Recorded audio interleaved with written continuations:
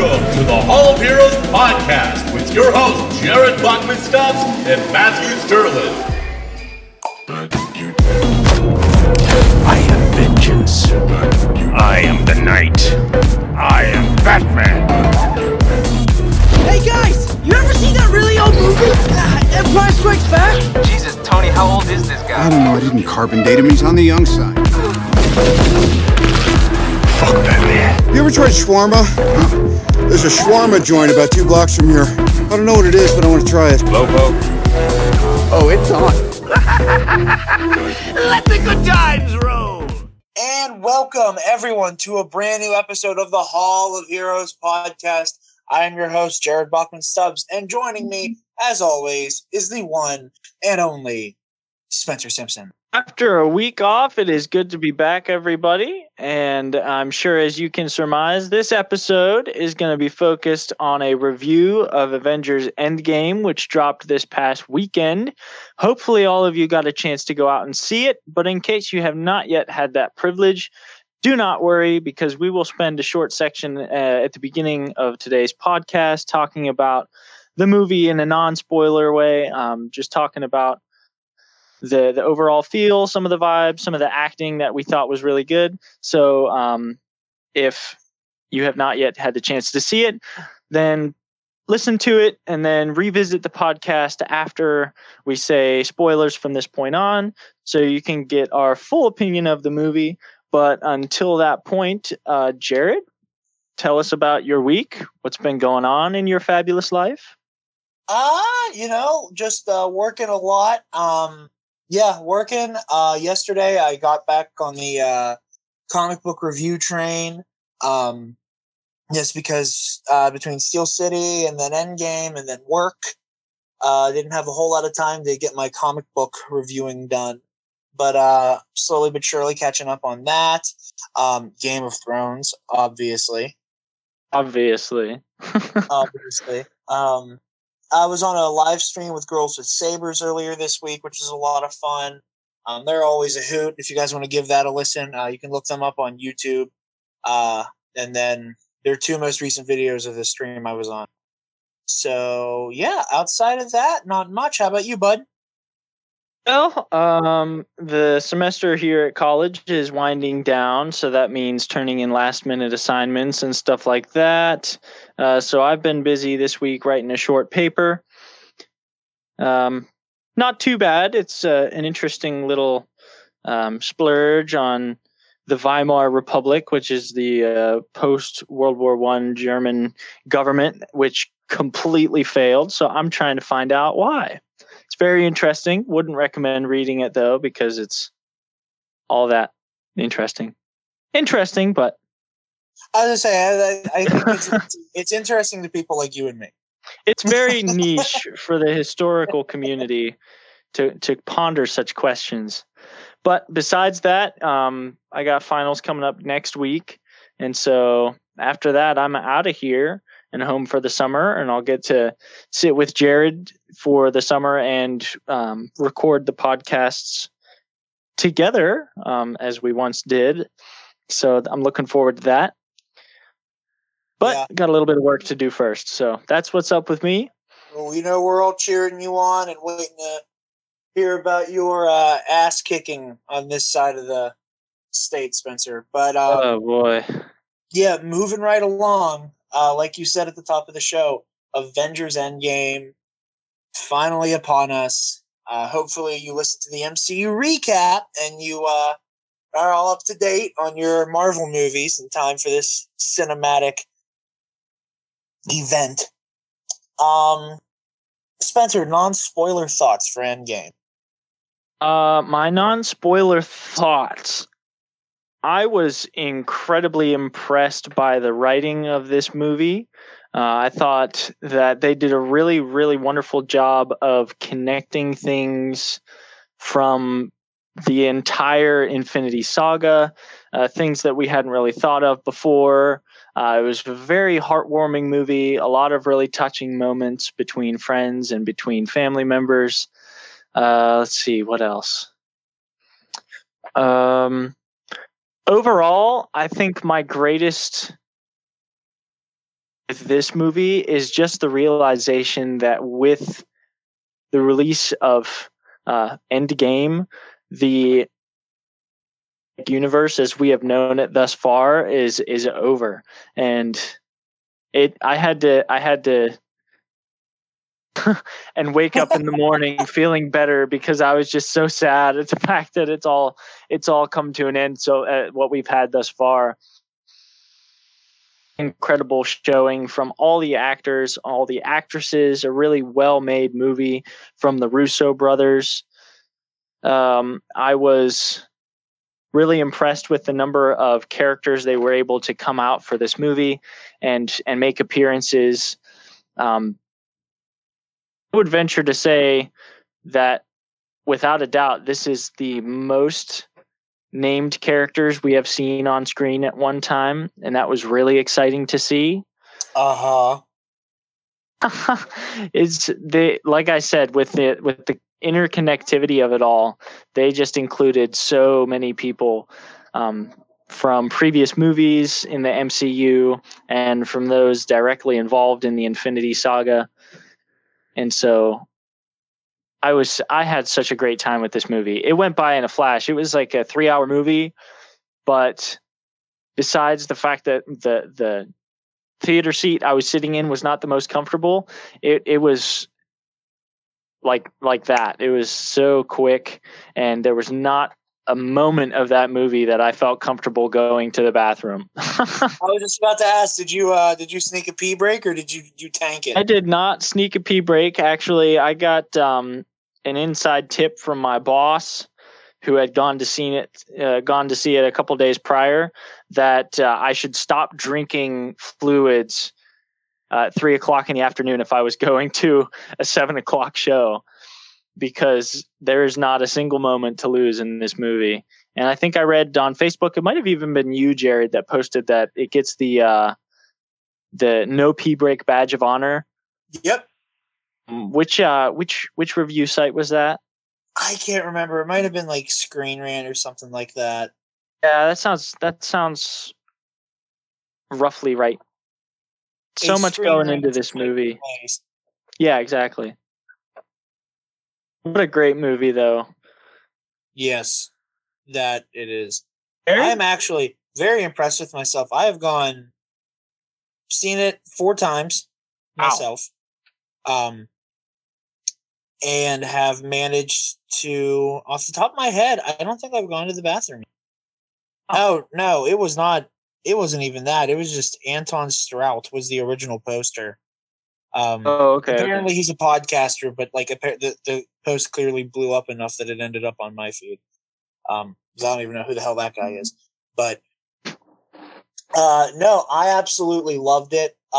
Very impressed by everybody's performances all around. It's a beautiful looking movie. There's a couple shots that are going to be immortalized in art and in T-shirts and posters and stuff like that. There were moments in this film that I never thought we'd ever see on the big screen. I've gotten to have my conversation with you whenever like the Marvel Renaissance was kind of starting, for you and me when we were still in junior high and elementary school, or junior high and high school. And I was like, there is some stuff that like I'm really happy that we're seeing, but I know there's stuff we're never gonna see. And like there it was. Every release, I've been proved wrong. Yeah. And like, yeah, exactly. Like I said before, like we live in a world now where come Halloween time, for every Superman, Batman, Spider-Man, we're seeing Ant-Man's, Black Panther's, Captain Marvel's, Drax the Destroyers. Yeah, it's specifically, you had mentioned you never thought that you would ever see the Guardians on screen.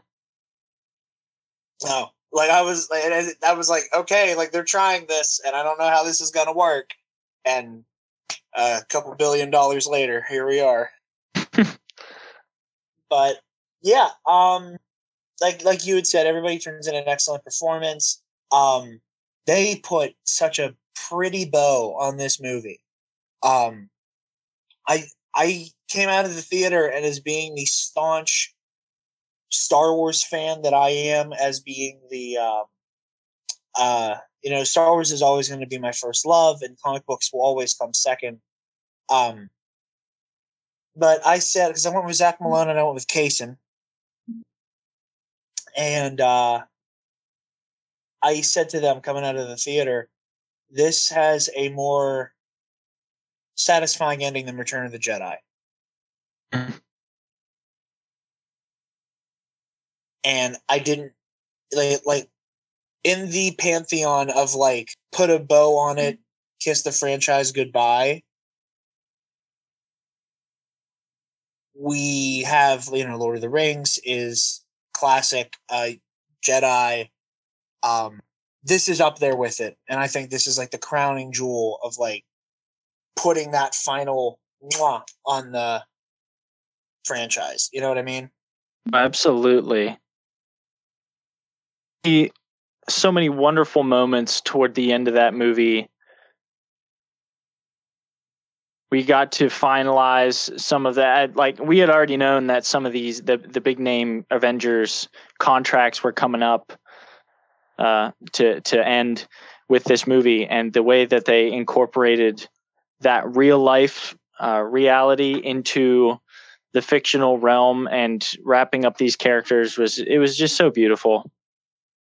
Yeah, that's the word for it. It's a beautiful film. In every way, I love the music, and the decision that the Russos made to treat this like a separate entity from Infinity War was absolutely brilliant. And when they said that this is a different, like, you can't just call this Infinity War 2, even though it is an immediate follow-up and a companion movie, it is not the sequel to Infinity War. Oh, by no means. It's tonally, it's completely different. Yeah, like you get. Remember, we had listened to some interviews with the Russo brothers that they said that was going to be the case.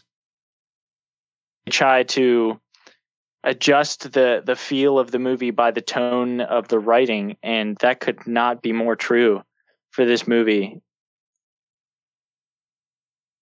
Absolutely. You can't tell from what we're saying right now. If you're still listening because you haven't seen the movie yet, go see it. I know I can't recommend it enough, and I'm pretty sure I'm speaking for Spencer as well. Absolutely. It is a masterpiece, and it is something that we are going to be talking about for a very, very, very, very, very long time. With that, there's not a whole lot you can talk about this movie without spoiling it. And if we are going to do it any justice, getting into the nitty gritty of Avengers Endgame,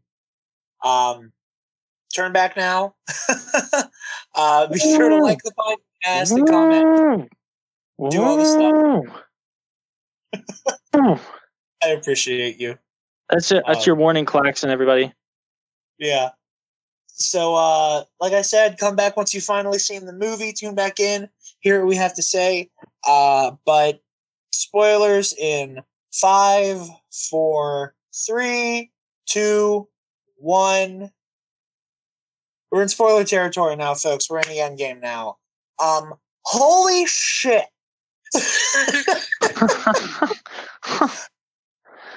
How incredible. Oh, man. So I don't even know where to begin. You said off the record, on the phone, off the record, that you didn't cry, right? I did not cry. Okay, so just in general, I don't usually go to crying as my reaction for certain things. I've only ever cried during one Marvel movie, and it was more of a single tear shed for the love of humanity. And so, and that was toward the end of the fight scene between Cap and Iron Man in Civil War, where I was just like, oh my gosh, how far have they fallen? You know, these two characters that I love individually in their own right and that love each other. What the heck, man? And so,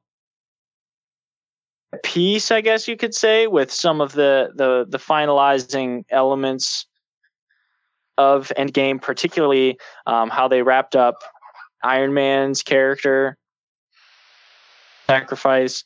But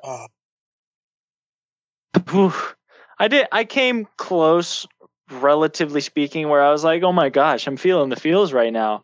But I never cried. Jared, you off the record said that you cried thrice. I think I'm quoting you precisely there. You are. I said I cried thrice, 4 if you count the Rise of Skywalker trailer. So tell everybody out there what it was that made you tip over the edge. All right, so I will say this much: I had multiple like visceral reactions in the theater. Normally, I'm really good at like staying calm, but if it's like a lively group of people on an opening night, and I can tell, I just get into it.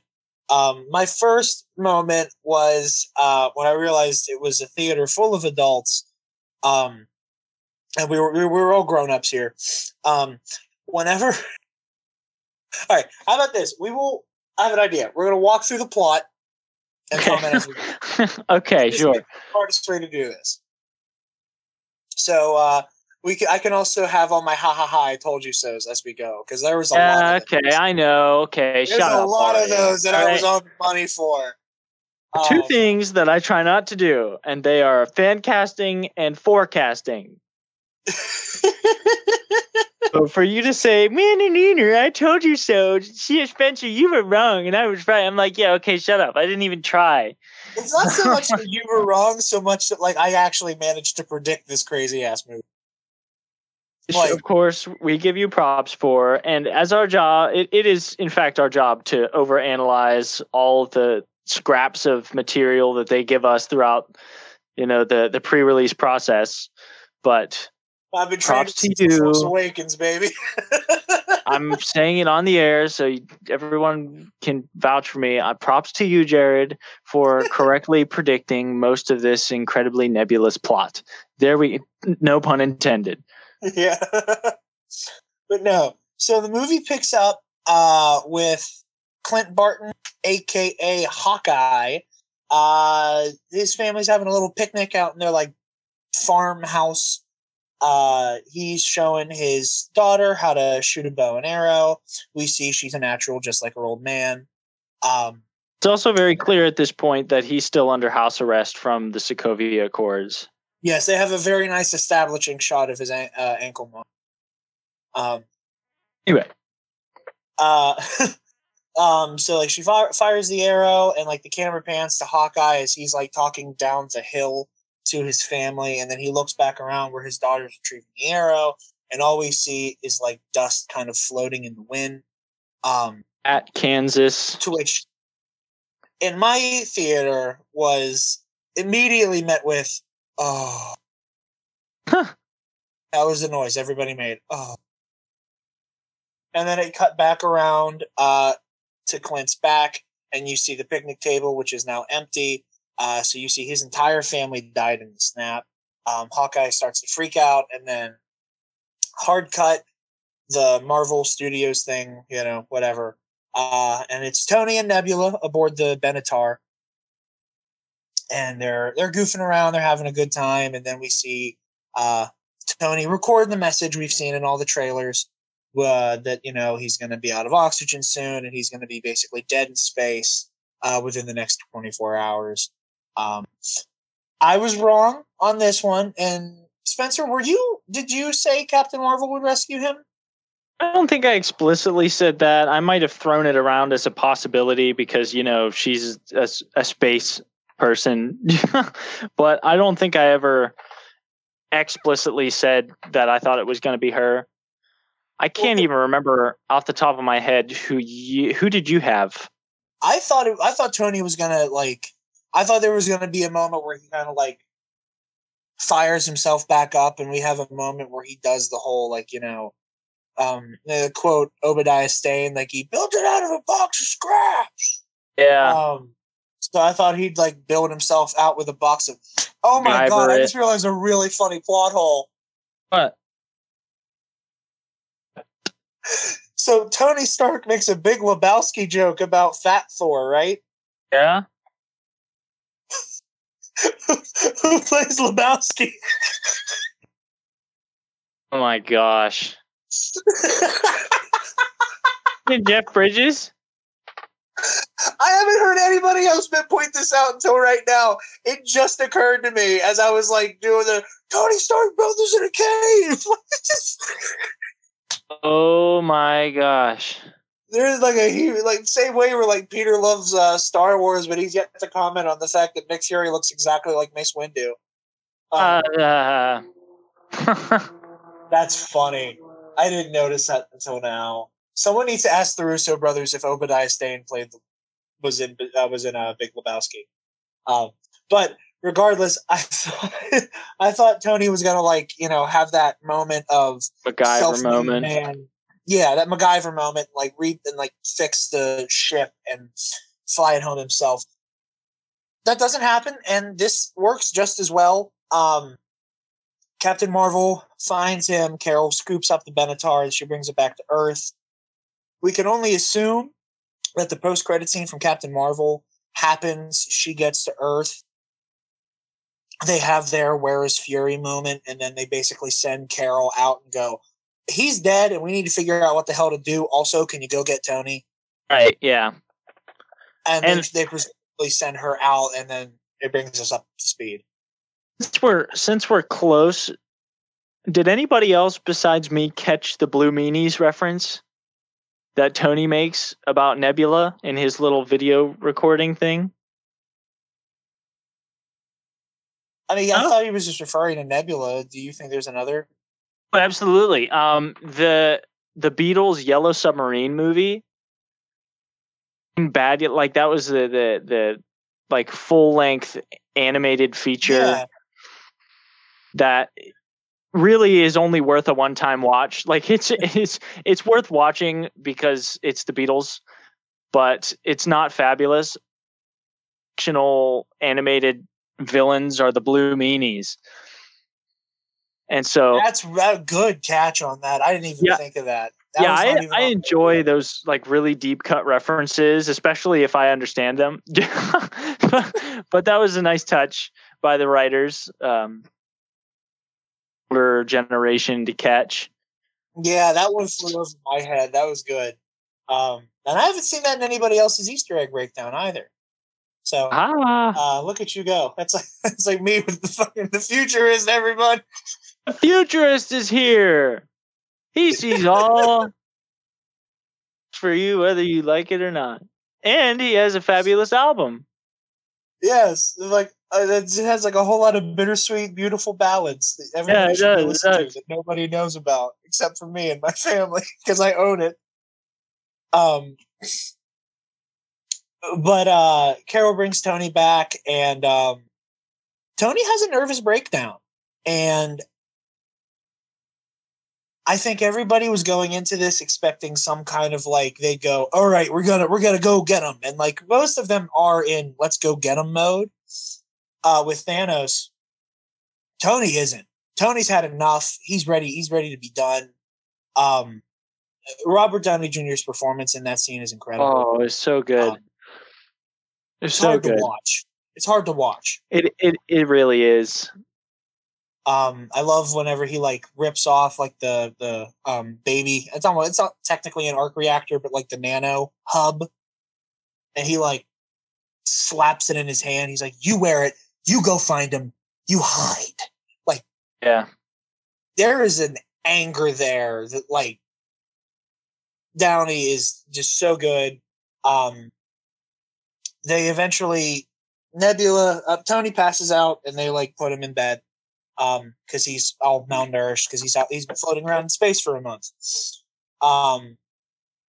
They throw Tony in bed. Nebula tells the remaining Avengers she knows where Thanos is. They gather garden, the very what's the word I'm looking for? Straightforward. Proverbial garden. Oh, I see. Yeah. That's another one of my favorite lines in the movie. That's cute. Thanos has a retirement plan. This is one of Rhodey's best moments. But on a side note, I'm really glad just in general that they decided to stick with the comic interpretation that once the snap happens, Thanos basically lives low-key agrarian life. Oh my god! Like his aspirations are over, and he just like it's such a. I don't blame the fella. I mean, what a peaceful way to live. I remember at the end of Infinity War when you see like the armor held up on the Scarecrow. I was like, oh, that's a cool callback, and he's like sitting there like wearing like what he was wearing from Infinity War, sitting on the steps. But like the 1 month later, when we actually see him in like Farmer Man Thanos with like the white shirt, brown slacks, and the boots, like I was like, oh my god, like Thanos has the horses in the back.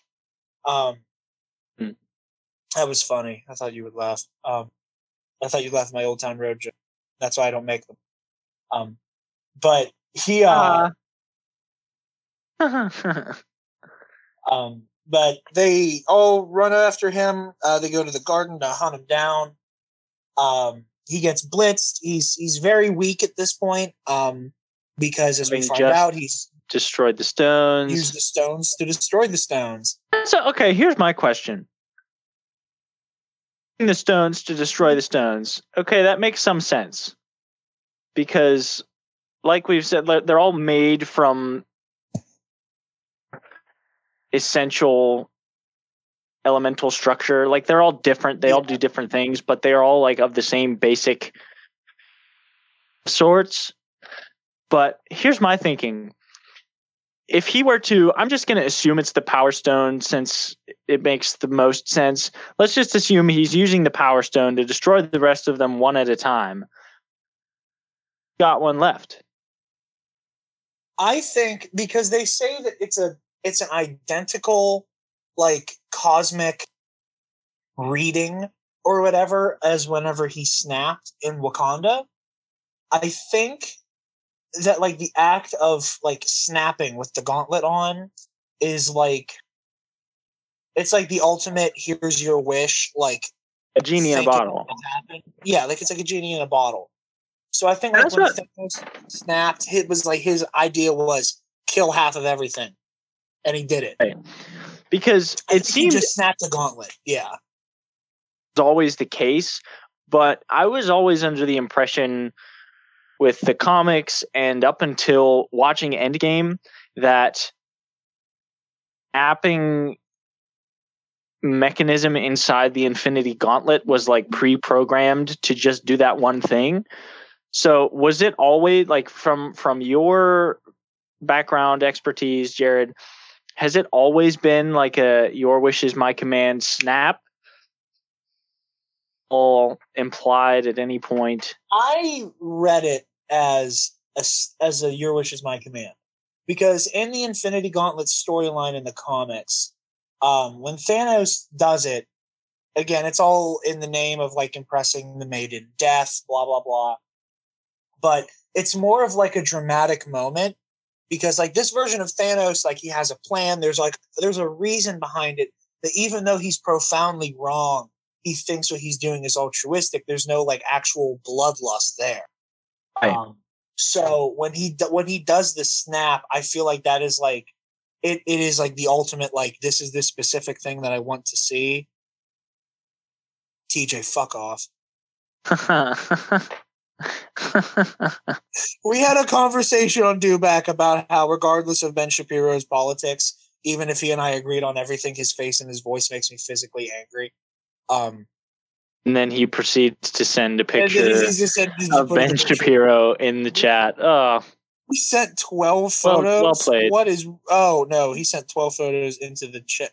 It's just a giant collage of Ben Shapiro pictures. It's well just played, TJ. Well played. Catching me off guard.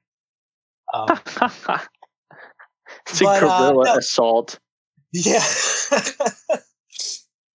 But in the comic, I'm just staring at his face. It's distracting me. When he does it, he's kind of trying to be like grandioso and like kind of show off for death.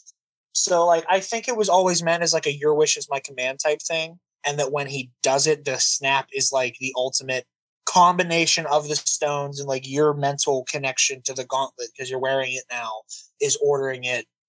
Wipe out half of humanity. Snap. Bring back that half of humanity. Snap. Okay. Destroy the right. stone. So I think that's what it's supposed to be like. Okay. They attack him. He's super weak, and then we Thor already goes to the head. And we already see end of Infinity War that the gauntlet usage of the snap has already taken a physical toll on Thanos. Like it's sort of deteriorated his left hand all the way up to the shoulder and like some of his neck. Yeah. But it seemed like just putting the gauntlet on for Hulk and Iron Man same job. Would you say that is just the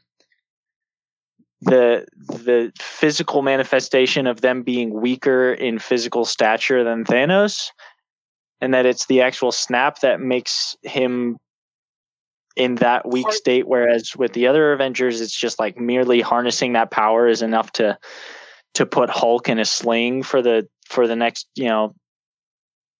6 months or however long his primary care physician says? I think part of that is the case. I also think Thanos got to do it one at a time.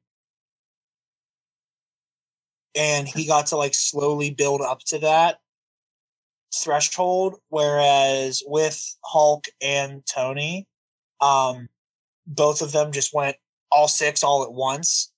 Right. And then followed that up with the snap, which, like, again, you're like at the epicenter of a massive release of energy.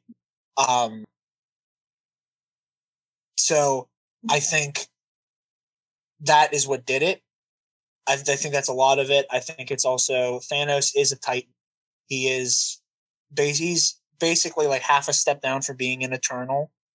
So he's kind of predisposed to being able to tank a lot of that. Right. But yeah, he's moving right along there. Yeah, no, you're fine. I'm glad we're talking about the mechanics of it because I wanted to be able to kind of like talk through it. Because there's a lot, assuming that the way the Russo brothers tell us it is, then the movie in a self-contained sense is pretty good on a continuity level, but some of the mechanics is like with it being based in comic, there's some things that are just the sweaty fans have about how it all works, Yeah. But they have him, they realize that they aren't able to just snap everybody back, and Thor lops Thanos' head off within the first. That caught me off guard. Yeah. That caught me so off guard. I mean, I figured that wasn't the end of it, but I was just like, no. Where did that come from? See, like I said before, like I was in a theater full of grown-ups. I like in the moment while everybody was like gasping, there was some rogue clapping, and then I went, "Fuck them!" Like, like good for you, you prick. You are your father's son. You know that. Really? But it happened in the moment too. I was just, yeah, fuck them up. It was like me whenever we went to Medieval Times in like sophomore year. Holy crap! I like lost my shit. Throwback. But yeah, so they kill Thanos, and then 5 years in the future, the universe is trying to put itself back together. By the looks of it, Black Widow's leading the Avengers, which are at that point presumably made up by Rocket, Nebula, War Machine, Okoye, and Captain Marvel, who is wearing a really, really new cool suit. I'm a big fan of her new suit that we see in this. Both of them, because she has like a slightly upgraded version of what she wears in her movie in the beginning. But the newer version she wears after the time jump is a it's more inspired by like Marvel from the comics. which is really cool. And she has like the iconic like short hair that Carol has in the comics these days. But yeah, that was cool. We find out that Clint has been on a murderous fucking rampage across the world, going after criminals to basically vent his rage, which was what I thought was going to happen. And that he's just using the ability to wipe out as many criminals as humanly possible as like a catharsis for the death of his family, which is really dark. And it's again, like the scene where we see him throwing down with those triads is really hard to watch. Oh, absolutely. Yeah. It's like I said, parts of this movie are so difficult to watch for different reasons. And like you said, that was one of the worst, where I just like had in my hands, like, oh, Clint, what are you doing, man? Yeah, especially seeing somebody who's like so markedly lighthearted on the team. Yeah, like, it's like Hawkeye is such a team player. He's such a, happy-go-lucky guy, and he's a goofball with everybody else. And to see him, what Rhodey says, that like he like cut his way through a cartel before any of them could even get a shot off. Yeah. And like, and it's, the subtle things in, film, and especially in a fight, is the amount of times where he could have killed that triad leader during their duel. But he deliberately kept the fight going because he wanted to hurt the guy. Yeah. It's just slices at the leg, slices at the arm. Yeah. And then he eventually just, slits his throat. But we're getting ahead of ourselves a little bit.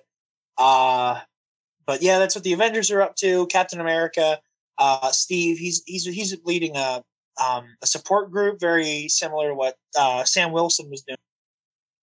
Whenever they first met, they're talking their way through how to deal with everything they've lost. One of the Russo brothers, I believe it's Joe. Is Joe? That's Joe, right? I think so. I think it's Joe. Check on that real quick. But he's a part. He makes a cameo as one of the support group members. He's also apparently the first like openly LGBT character in the MCU, because he's talking about how he went on a date with another guy. Really subtle. That's cool. A little bit of representation in there. But while all that's going on, Josh just told me the review would be good. Yeah. While all that's going on, the rat sent by God accidentally frees Scott Lang from the quantum realm.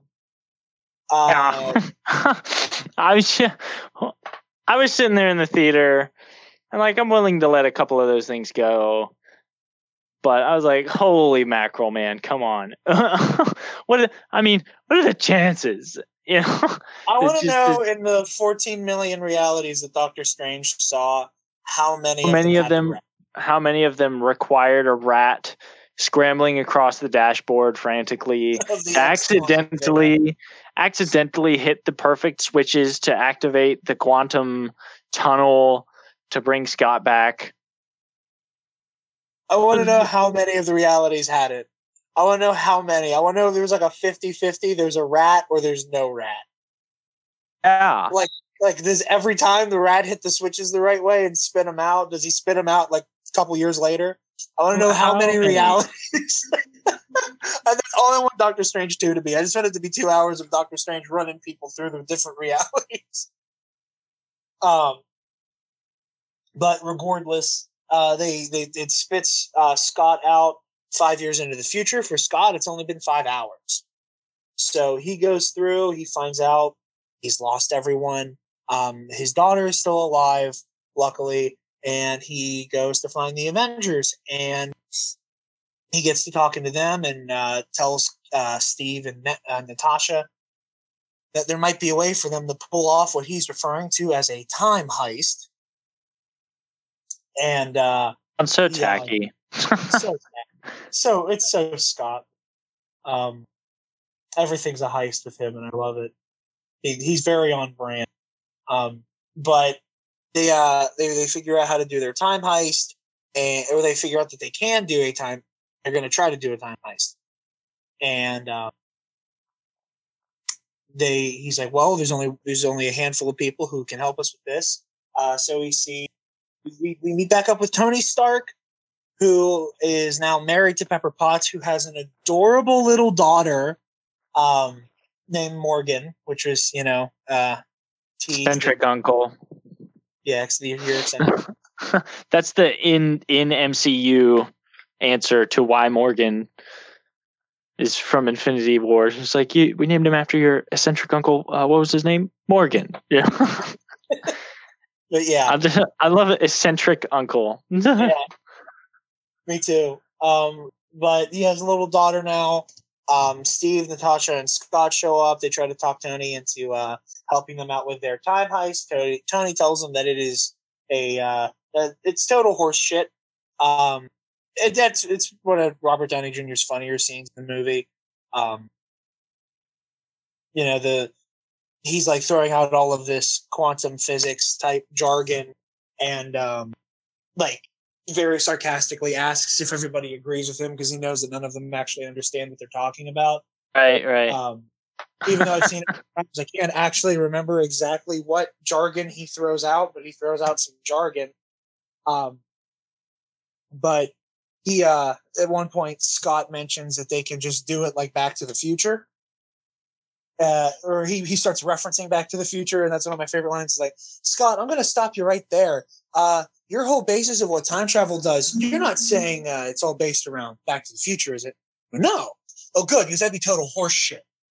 Yeah. Love that. Absolutely love that exchange. But Tony's like, I can't do it. He's like, I'm happy to see you guys, but count me out. Then they go visit Bruce Banner, who is completely morphed into Professor Hulk, which is amazing. Yeah. I mean, I had expected it would happen at some point, but to just come right out with it threw a lot of people off guard, including my roommate, who was like, yeah, so, I mean, did they make that up? And I'm like, no, they didn't make it up. It was just, they did the 30-second old friends at a diner explanation rather than the yeah. Well, they knew they have a 3-hour movie. They don't have time for that. Yeah.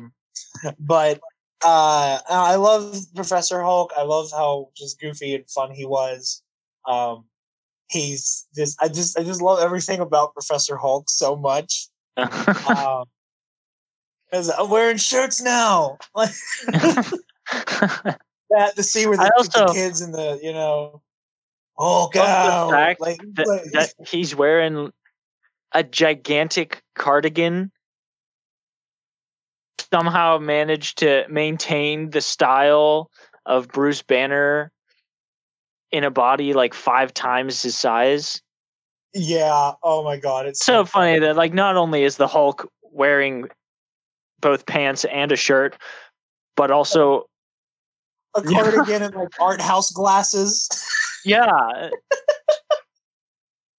But wonder, are those prescription, or is like the Hulk always had really bad vision? I don't know. Maybe I don't know. During like the final battle, did he put in like giant fucking contact lenses? But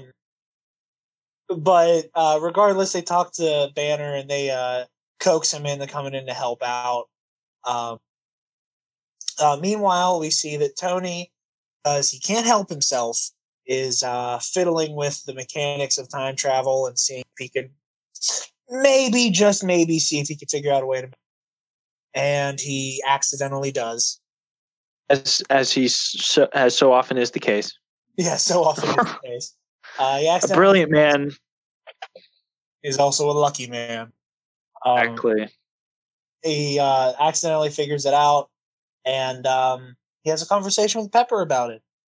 And well, before we get to that, I Love You 3000 happens, And I was like, oh, that's so cute. And now I hear it, and I'm like, oh, I need a fucking drink. I just get immediately depressed. But Tony tucks his daughter in, and she says, I love you 3000. And he's like, you can tell how beautiful the relationship between Tony and Morgan is. And it's very sweet.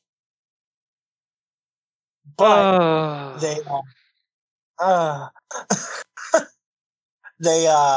Tony talks to Pepper about it, and she basically says, I give you permission to go do some stupid Iron Man shit.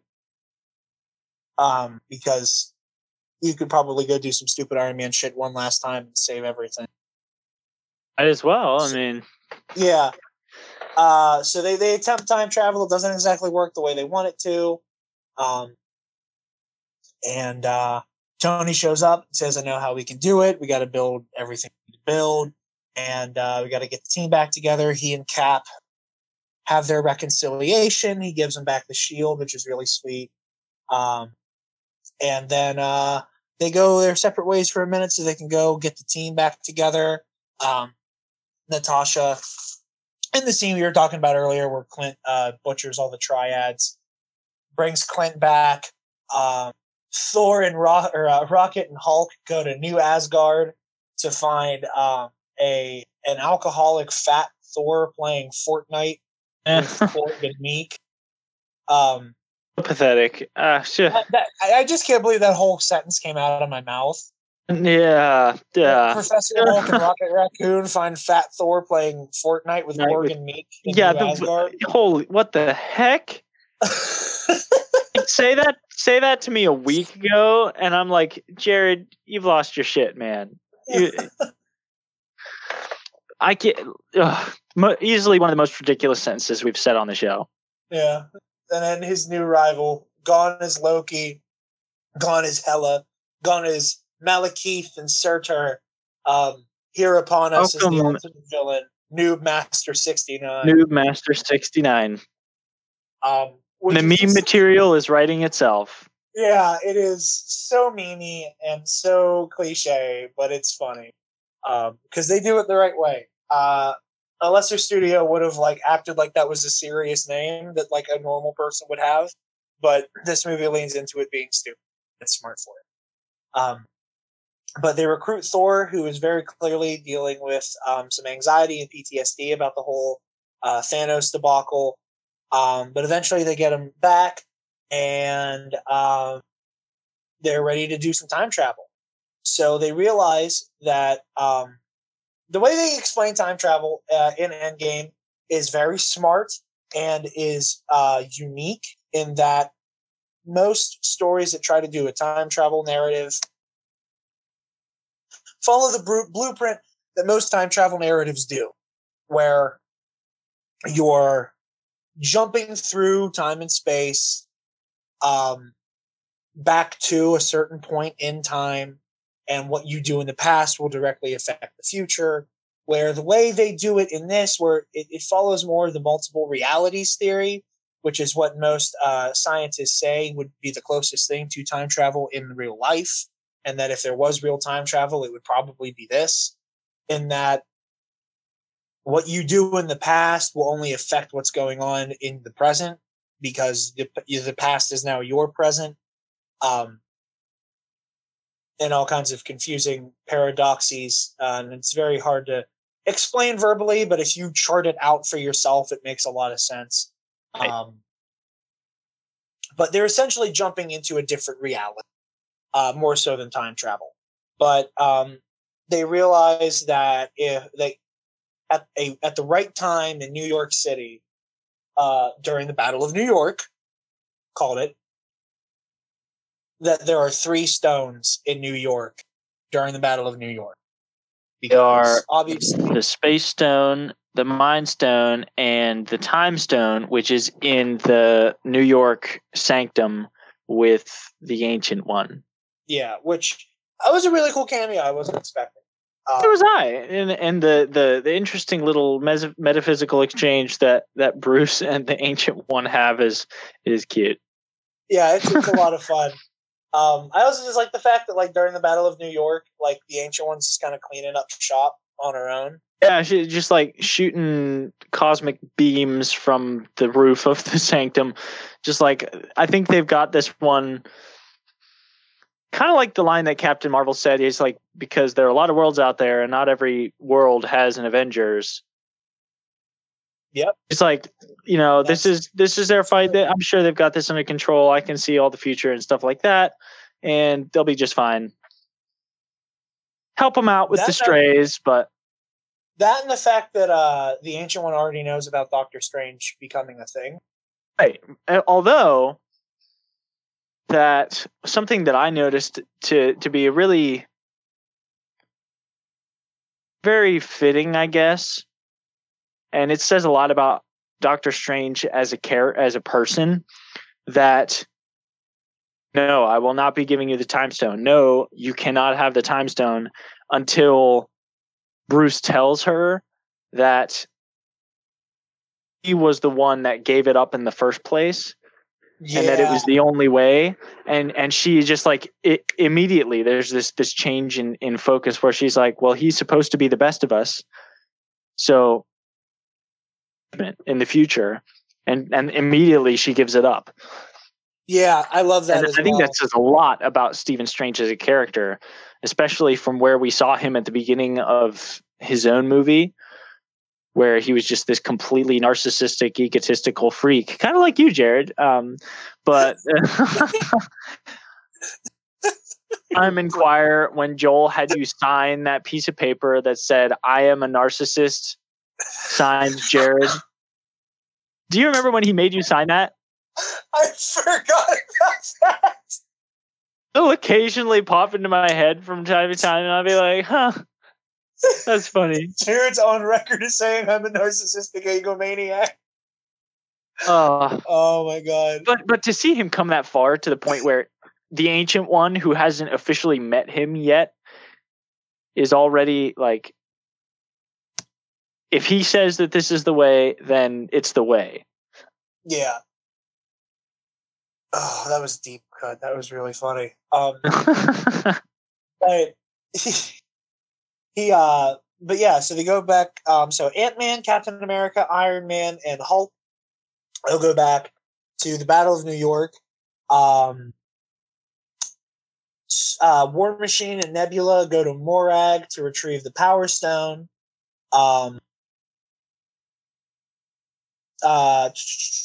Hawkeye and Natasha go to Vormir to get the Soul Stone. By way of Morag, yeah. They drop Nebula. They drop them off and then they go to Vormir. That's why I got confused, because I was thinking the group's bigger. Oh, and then they're all going to like basically the movie where we first see those stones. So like they're basically traveling back to circa Guardians of the Galaxy 1 to get the Power and Soul Stone, and then Rocket for the Dark World for the Ether. Go back to the Dark First World. Appearance of the Reality Stone. Not the first appearance for the Tesseract or for the Time Stone, but that was I'm assuming that, writing wise it was a time saver, but also it shows the ingenuity and thoughtfulness of the Avengers themselves. Yeah, Black Widow in particular. Outside the box, like, okay, they didn't think, okay, when was the first time we saw? That would have been, 1 movie ago. Instead, they're thinking, oh, well, wait a second. There's a sanctum in New York. So assuming the Ancient One is there, then we can grab all 3 stones in one take. Well, that was the thing, is that they didn't even think the Ancient One was going to be there. They thought it was Strange. I forgot about he's like, that. I'm looking for Doctor Strange. And she's like, yeah, you're about 5 years too early. Yeah, like he's still being a douchebag. So he hasn't doing heart surgery across town in the middle of a, intergalactic siege. Yeah. So the Battle of New York is going on. They're kind of sneaking around themselves to avoid suspicion. Tony goes incognito. He kind of disguises himself as a SHIELD agent. Called it. Ant-Man basically just sneaks around on top of past Iron Man because he's tiny like that. and Captain America is wearing his Bangly outfit. That ugly ass fucking costume that I love so much. I legitimately love it. It is such an eyesore, but I love it. Like, I don't understand why I'm like, oh, this is ugly, but thank you. They tag along, right? And after the fact, the S.H.I.E.L.D. agents, including some cameos from Jasper Sitwell and Agent Rumlow and the strike team, that is one of the best scenes in the whole movie. I know. In the elevator, just like in Winter Soldier, well, they pick up the scepter and they put it in the case and they get on the elevator. Cap meets them like a couple floors down. He comes on and they're like, I've got to take this case. I'm under orders. And they're all looking fishy, kind of like it was very, very, very reminiscent of the elevator scene in Winter Soldier. Where they're all just kind of in the elevator chilling around. The S.H.I.E.L.D. agents are somewhat apprehensive, like, okay, what's Cap doing here? And then I was not expecting this, but what a power move from Captain America, where he's like, I have orders from the director or from the secretary himself, possession of the scepter, and then he whispers, "Hail Hydra," in Sitwell's ear. Within an earshot of Rumlow. And Rumlow just kind of smirks like, oh, yeah, okay, we got this in the bag. Now, Captain America is one of us. And I was like, oh, that was such a brilliant move. Well, it's like they shot for shot recreate the very beginning of the elevator fight. Ah. And I'm like on the edge of my seat, and I'm like looking at Kaysen and Zach, and I'm like, oh, Cap, like Cap just looked at these guys for the first time in years and went, oh, you pieces of shit. I'm about to put my shield in your balls. Like I was expecting Cap to like open up a can of whoop ass, but like they completely screw over their mission at that point. And it's just so smart that Hail Hydra. Like the whole, like my first viewing just started clapping. It was what a masterful move. Yeah. Like he whispered Hail Hydra and he walks off with the scepter. Tony is, tailing the Space Stone, which is with pretty much everybody but Cap. right. And they run into Alexander Pierce, which, like, I love the fact that we're at the point with these movies that like it was easier to get Robert Redford back than it was to get Natalie Portman. Did they use old takes from the Dark World? That was old footage that wasn't used in Dark World that they just used there. Because from the first shot when they're kind of in the hallway, it was like, oh, I don't think they got Natalie for this movie because they're all shots from behind. But then she actually showed up, and I was like, yeah, I think that my assumption was it was an old take from. It was stock Dark footage. World. Yeah. Let's see, where were we? There's a scuffle in the lobby. The case is dropped. Tony picks it up and is on his way out when the Hulk. This is Avengers era Hulk when they tell him to take the stairs. Who does not like cars? For fear that he might, wreck the place, they forbid him from taking the elevator with the rest of the Avengers in Stark Tower. And so they'd say, take the stairs. And he's all like, oh, Hulk hates stairs. So many stairs. And when he finally gets to the bottom, he like bursts open the door. Tony goes flying. The stone goes flying. And Loki, in a stroke of genius, happens to land right next to the stone, vanishes into space. And that's that. Until this is going to be what ties into his TV show. Do you think his? I thought about that. I thought about that. It's entirely possible. And again, like we'd been saying before, I really hope that they don't turn that into Loki somehow is the mastermind behind every disaster in all of history. But with him escaping after New York, character, and it's just tacky, yeah. Right. So like with him at the end of Avengers escaping into who knows where instead of being taken back to a cold cell on Asgard. Well, it is rather comfy actually. To a comfy cell on Asgard. That opens up a world of possibilities for the TV show. Yeah. But also, like, that reality is probably fucked. Like, absolutely, the reality went back to. Because With- granted, you have the whole thing about turn the stones where you got the stones from. But, like, that's one stone that Thanos has earlier. Because you can only assume Loki brought it back to Thanos.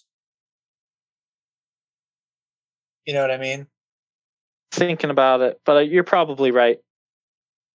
But yeah, so that happens, and it's a funny moment. Also, Tom Hiddleston does not get a whole lot of time.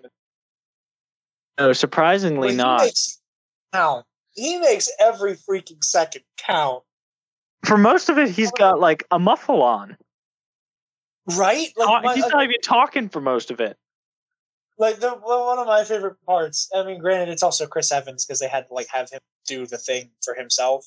But like Captain America's like on like the Comlink channel, and he's just like, he's like, on my way downstairs to coordinate search and rescue, and then then Loki morphs into him and like really stiff goes, on my way to coordinate search and rescue. How do you honestly deal with this man? And then they like slap the muzzle on him. And then like my favorite is like whenever, and I don't know if you notice this or not, whenever you see it again eventually, watch Loki in the elevator. Whenever Hulk tries to get on the stairs, Hulk's like, Hulk hates the stairs. And like as the door closed, Loki, like a total douche, starts waving at the Hulk.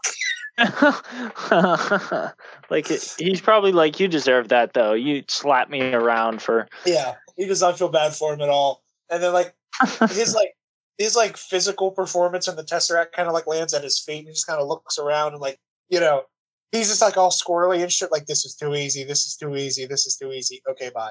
He just yoinks it. Bye bye. Yeah. Avengers on the future Avengers in New York for the battle up. They realize that. Hold on, we didn't talk about America's ass yet. We're not getting through this review. We did not talk. Okay. I've seen a lot of memes like the spoilers without context that are just a picture of Captain America's ass in that skin tight suit. No, but yeah, he does fight his past self because they cross paths, and past Cap assumes that it's Bucky shape-shifting. Loki. However, there is some really cool symbolism and visual metaphor in that scene where like you have present Cap or future Cap rather, who has kind of lost his way. Yeah, he's been through a lot. And he's jaded now. And he's not wearing the mask. Like he is not fully enveloped in the Captain America persona, really. Past Cap is star spangly, whatever. You know, they start to scuffle because, like I said, he thinks he's Loki. And at one point, the past Cap knocks future Cap to the ground. And he's like, I can do this all day. And like future Cap's like, yeah, I know.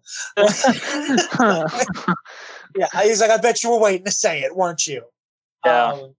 But like you see that like there's a really nice metaphor for the way that like Cap internally is struggling with himself, and at odds with himself about the whole ordeal, which I really like. But they beat the tar out of each other, and Cap goes for some low blows to like throw off past Cap. Where like he has him like in a chokehold and he's about to pass out and he goes, Bucky's alive. Yeah, it's like I'm like if I'd be using everything I could to just avoid it, but like wow, yeah, that one I was not expecting. He's like you're gonna ring the bell on that one for him in the middle of the what? Yeah, and then like Cap like releases him out of pure shock, and then he uses the scepter to put him to sleep. Which had interests for one reason. Like, what happens then? Like, after they take the stone from that reality, is Cap just kind of released from it, or does he go around? I don't slave, know. I don't think he's enslaved. I think he's just out cold. But like I said, I think that was like a I command you to do this kind of thing. Yeah. Well, yeah, you can take it from here now for about like the next part because I just wanted to talk about America's ass. America's ass. It's like, that really is America's ass. You know? Yeah. Tony makes a joke about how like the costume was not very flattering for Steve, and Ant-Man's like, oh, Tony says that costume never did anything for your ass, Rogers. And then Ant-Man's like, well, if you ask me, Cap, that's America's ass. Yeah, and then like with Battle of New York, Cap out cold on the floor, he's looking at him slumped over on the ground. He's like, that really is America's ass. Yeah. and then he runs off. So then the three of them rendezvous back. What we need to do for the T Public is we need to make a shirt that's like a peach emoji wearing Cap's costume.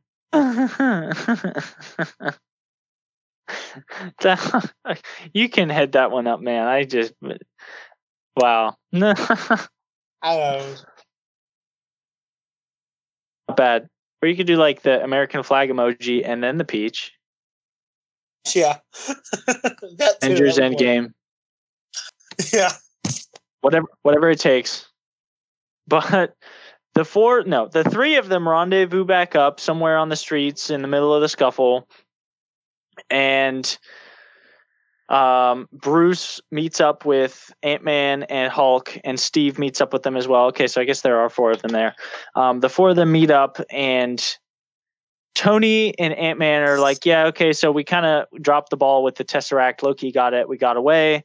And Pym Juice, I'm just going to call it Pym Juice. Pym Juice. We don't have enough Pym Juice to go back again. Have enough time to go back to what is now 5 years in the future, or no, 10 years in the future. So it really just reinforced for me bonded Tony and Steve are in this scene where they have another similar to it reminded me of Age of Ultron.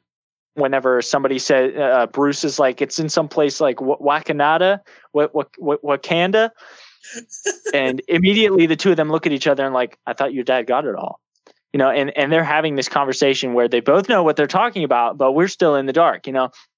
Yeah, which I love, like that. I'm gonna get meta for a second. That scene gave me like such you and me vibes, and like the way that, like, you and I were talking like a completely different realm than everybody else in the room. And everybody's just like, anytime you want to include us now, anytime now, we're ready for you to include us in the conversation. But they hatched this brilliant plan. Tony and Steve hatched this plan. They're thinking, okay, we need Pym particles to go back, and we need the Tesseract to go back, and the two of them, length above everybody else's heads, they riddle out that if you go back to camp why am I blanking on this now? The one time I actually need this information. That would be a great Schmodown question. Would be a great Schmodown question, and I know it. It's camp. I feel like it's Camp Le something. That sounds right. And use your JTE rule. Ask for a repeat. No, I'm not. I'm gonna Google it. This is gonna drive me absolutely crazy. But anyway,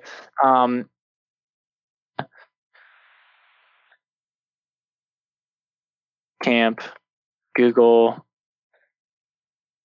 It is. They go back to New Jersey circa 1950, I guess, after the war is over. They were in the 70s. They were in the 70s. Yeah, because that was... Well, the title card says 1970s, and then that's like 1970s. Oh, right, because there's the Stanley. Okay. So they go back to the 70s, Camp Lehigh. Captain America already knows that, okay, the SHIELD operation / Hydra was going on in the ammunition bunker on the base. And so they go back and they find the Tesseract heard by Howard Stark after Cap goes in the ice. They have it back at Camp Camp Lehigh. Excuse me. That's an actual fort. Anyway. Yeah, I was gonna say I don't. That said, wait, did you just say Lejeune? I thought I was having a stroke. Okay, I'm just okay. This is my real world military historian coming in where it shouldn't be. But they go back to Camp Lehigh.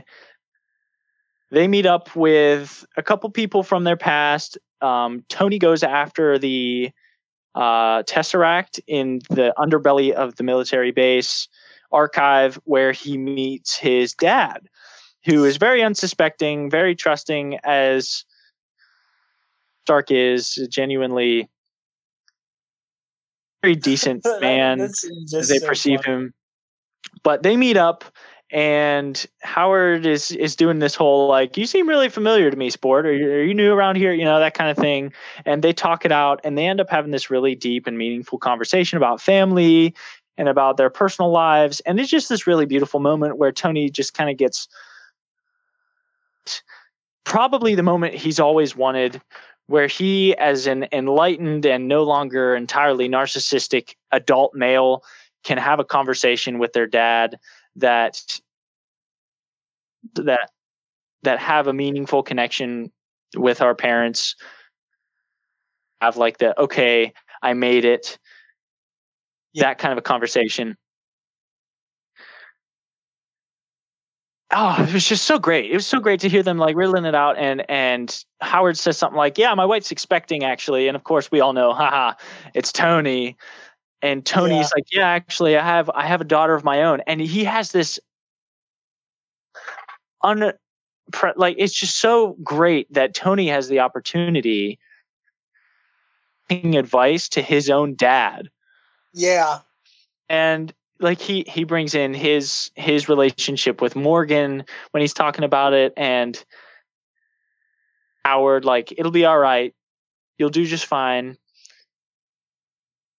I loved it so much. It's beautiful, beautiful interaction. It was really sweet. I just loved everything about that whole bit. We get a cameo from Jarvis the butler, who is the inspiration for Jarvis, the animated the AI computer system, the AI in the up to that Tony's got, Jarvis.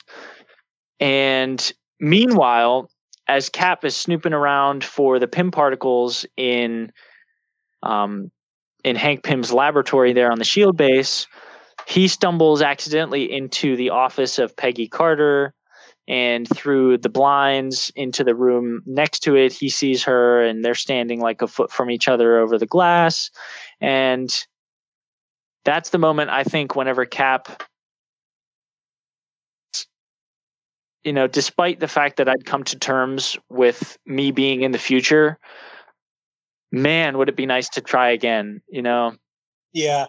That scene didn't make me cry, but I got choked up. Like, didn't cry. I was just like, I did not have a tear stream, but like my chest got tight. It was just so beautiful. That the whole side quest with Tony and Steve was, it rips your heart right out and then puts it back in again, all warm and fuzzy like. Anyway, I also love seeing the little the retro Ant-Man helmet on. I noticed that as well. Like, hey, look at that. Now I just want to see a scene where like fucking Michael Douglas is wearing that clunky thing. Now that the Infinity Saga has come to an end, I doubt we'll see anything like that. But man, yeah, no, still, yeah. I just, part of me really badly wants to see him put that goofy. I want to see somebody wear the goofy helmet with the antennae. Yeah.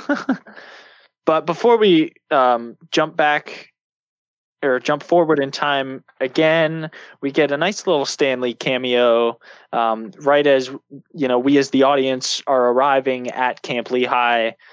He's driving by in this 70s car, and he's been de-aged with CGI.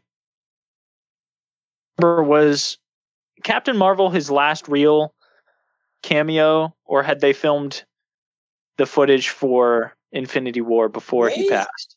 They film a lot of them like super in advance. Like before Civil War was even out, the cameos for Doctor Strange, Black Panther, and Homecoming were all in there. Oh, geez. Yeah, I knew they filmed him in advance, but like, even he is CG'd, but I mean, yeah, he was de-aged. I don't think they filmed it after he died. I think he was still alive, and it was like the de-aging CGI that Disney just has no right to be that good. Yeah, for real though. But it's terrifying. But they, I'm pretty sure they've said that this is his last one. I wouldn't be surprised if we get one in Far From Home. But I wouldn't be shocked that this is it. But like he has like the Nuff Said bumper sticker on the car, which like Nuff Said. Oh yeah. Nuff Said is like a half a step down from Excelsior. Yeah. So like you get said like the thing, it's like make love, not war. And he like, said puts the pedal to the ground, and it was beautiful. And it was beautiful. I cried a bit. Yeah, that wasn't like a full like I got that out there in Captain Marvel for the most part, but I still.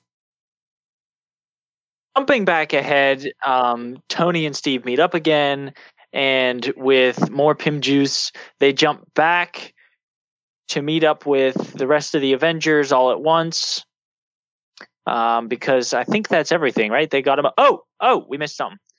So Hawkeye and Natasha land on Vormir, and the two of them hike their way up the mountain.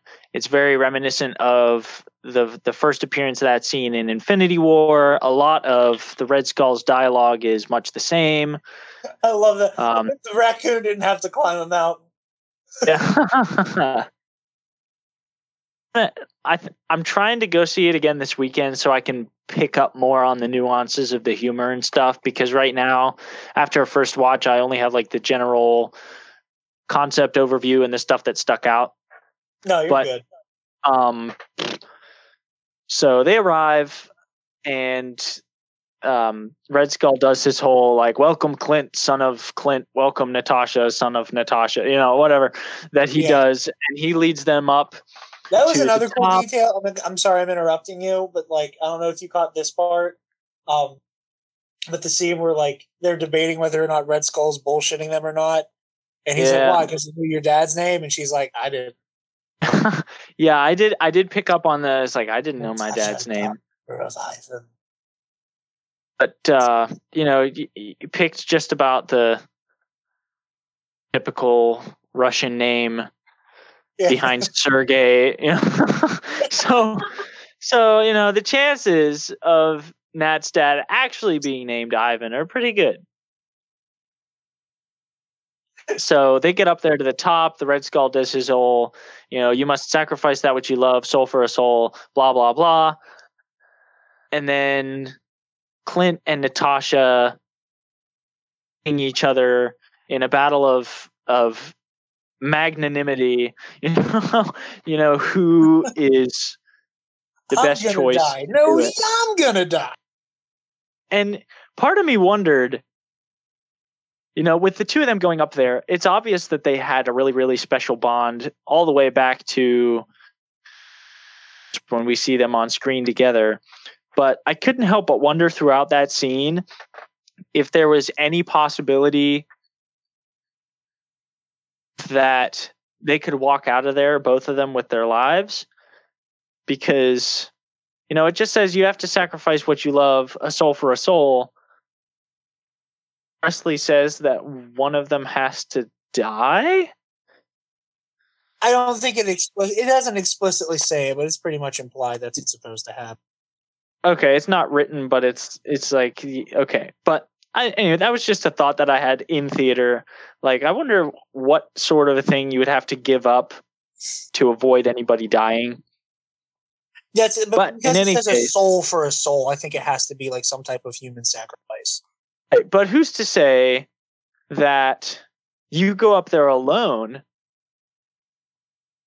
What happens then? If you're after the stone and you go up there by yourself, then does he just say, sorry, you didn't bring a friend to slaughter. You're going to have to try again. Bring your infant daughter, maybe a good friend from high school. and try again. Or like if you went up there alone, what would I don't know. entail? That's a great question. It's all like there's nothing saying that you can't keep your life but lose your own soul. But you that have raises. to, I don't know. You probably get turned away at that point. Would because that gets might not even show up because there's no. That point gets a little bit too for him to guide you. Too theological, for like how exactly does one lose their soul? For a Marvel movie. I'm not looking here for that, but we don't have time in this review for it.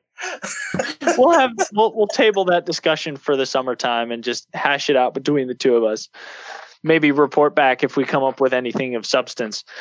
But anyway, they are, doing this whole thing.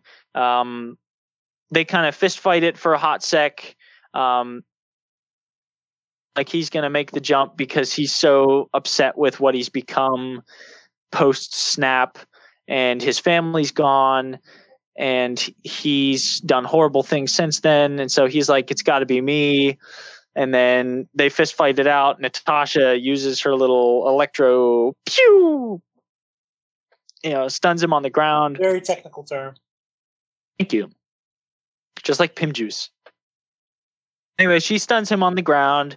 He kind of like shakes it off, gets up, fires an an explosive concussion type arrow at the ground, blows her off to the side, and then makes the leap for himself. Falling, she jumps after him, grabs him, uses this grapple gun thing, hooks onto the ledge at the top, hooks it to Clint's belt, and then she's hanging just like by one arm. They're doing this whole, like Loki Thor type thing in. You ever see a movie where someone's dangling from someone's arms? They did that. That thing, right? And Hawkeye is scrambling for a reason or a way that Nat and sacrifice himself. But Nat's like, no, I'm not having it. And she pushes off the cliff with her legs and falls to her death. Very sad. Clint is... Here's when he wakes up in the pool with the Soul Stone and then weeps bitterly.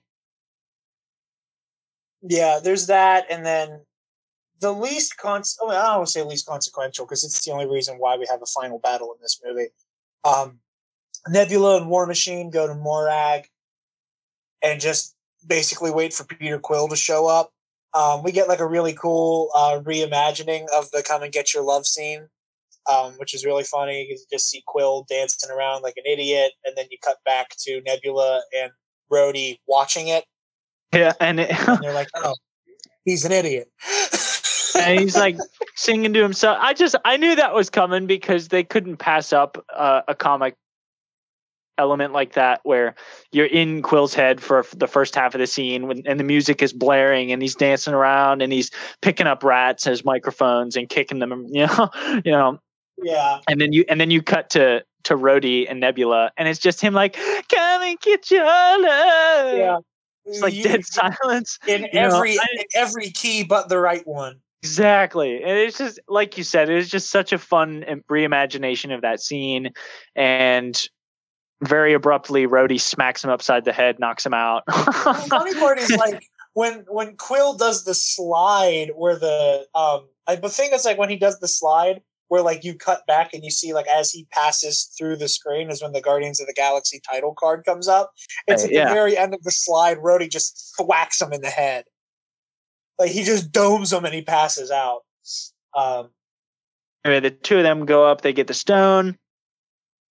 At this time, it is, I think, the first time that this particular plot detail is revealed that since Nebula is like half human, half machine, and she's got this very videographic memory system, she activates the memory in her past self that starts to slowly and throughout and it jumps back to Thanos and Gamora and Nebula before the events of Guardians of the Galaxy, where they're still, raiding the universe, wreaking all kinds of mayhem.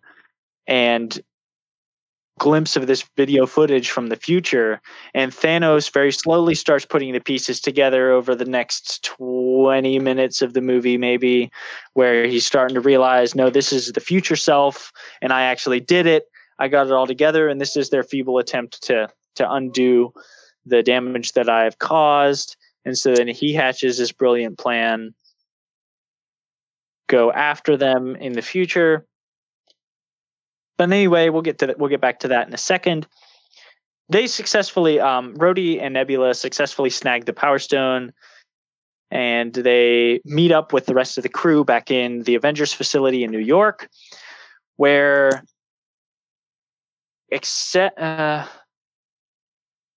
who doesn't show up? Doesn't somebody not show up?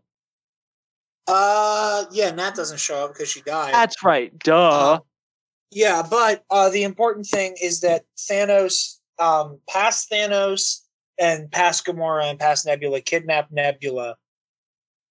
They grift her pin particles and do a switcheroo.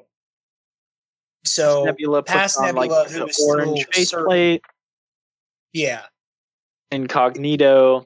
She shows up. Nobody suspects a thing, and then assembling the Iron Man version of the Infinity Gauntlet, which I know as soon as they make a collector's edition of, that you will be having your greasy paws on one of those. As soon as I saw that, I was like, Jared wants it. I know it. Funny you mention it. Oh my in the God. theater. Okay, I brought my gauntlet into our showing. Yeah. My like normal gauntlet. Yeah. And as we walked in like 30 minutes before the movie started, like we were getting our seats, like the whole room got quiet. Because like I just walked in and all you hear is like the idle hum from the gauntlet. Yeah. And I was like moving it around, and like I saw one guy near there. He was like, "Hey, Jared, how's it going?" And I like high fived him with the gauntlet, like shook his hand, which is funny. But we're sitting there, and I have like the gauntlet like in like locked in the fist in display mode, sitting like between my legs, in the movie theater, like on the floor, and Iron like Tony's building like the Iron Infinity Gauntlet, and I like. And like Zach and Kason slowly looked at me, and I looked at them, and I'm like, "That's right-handed. This is left-handed. I can wear both at the same time." I can't. Got really excited. I was like, the whole movie kept going. Oh, I need the other one now. I can't. So you were right on the money about that, because I immediately was like, "Yep, that's my new toy." Right. So they're back in the Avengers facility. Tony is finalizing the mechanical preparations for the Iron Infinity Gauntlet. They're setting the stones in. Everything's looking great. Hulk says basically, since this thing is emitting mostly gamma radiation, it seems like I'm the only one that's going to be able to put it on and live. So he puts the Infinity Gauntlet on. It, like we said, it just rips damage up his right arm and up to his neck. And they're thinking, okay, just remember, bring everybody that died back to this reality where we are right now. He makes the snap. Right as he does this, a shot of Nebula reconfiguring the space travel quantum machine, and the flagship of Thanos bursts up and through the roof and is now in the sky. Yeah. Directly after the snap, and that happens, Clint's phone starts ringing, and it's from his wife, who... No. Yeah. Well, yeah. They do the snap. Ant-Man walks out the door, and he's looking out the window, and there's like a bunch of birds outside. And then Hawkeye's phone goes off. So phone goes off, and they all have this realization, like, yeah, we did it, woohoo! Thanos attacks the Avengers facility, blows it to the ground. I was in theater thinking to myself, there is no way that any of them survive this in real life, except maybe Hulk. Like they should all be dead. Ant-Man could have gotten away with it because he probably like shrank his way through the rubble. Okay, but besides him, but like Cap should be dead, Iron Man should be dead. Everybody should be dead. Cap should have been dead from when Thanos punched him in the face in the last movie, first of all. Goes to show. But anyway. But regardless. In the rubble, they're scrambling to find the gauntlet and also trying to get out from under the rubble. Thanos is slowly deploying his army down to Earth. Take it from here, Jared. So, yeah, Thanos levels the Avengers facility. They're scrambling to like get back on their feet, get back into the fight. Hulk is trying to hold up part of the very bottom of the building, which is starting to flood. And it looks like Hulk, Rhodey, and Rocket are all about to drown down there. Ant-Man's trying to make his way to Hulk, Rhodey, and Rocket so they can get the hell out. Hawkeye is trying to get the Iron Gauntlet away from Thanos' forces. And the big three. And whenever Thor was in Asgard earlier, he also retrieved Mjolnir. Hey, of course. How did we forget that? I also said before he would get a past version of Mjolnir back. But he has the hammer back, and Thor, Cap, and Iron Man all kind of end up in the same area, and they see that Thanos is waiting without the stones. They agree this is definitely a trap, but he's stoneless. It's 3-on-1. We're going to kill him. So Thor with all of the big dick energy, summons down the lightning. I love the fact that he stays fat.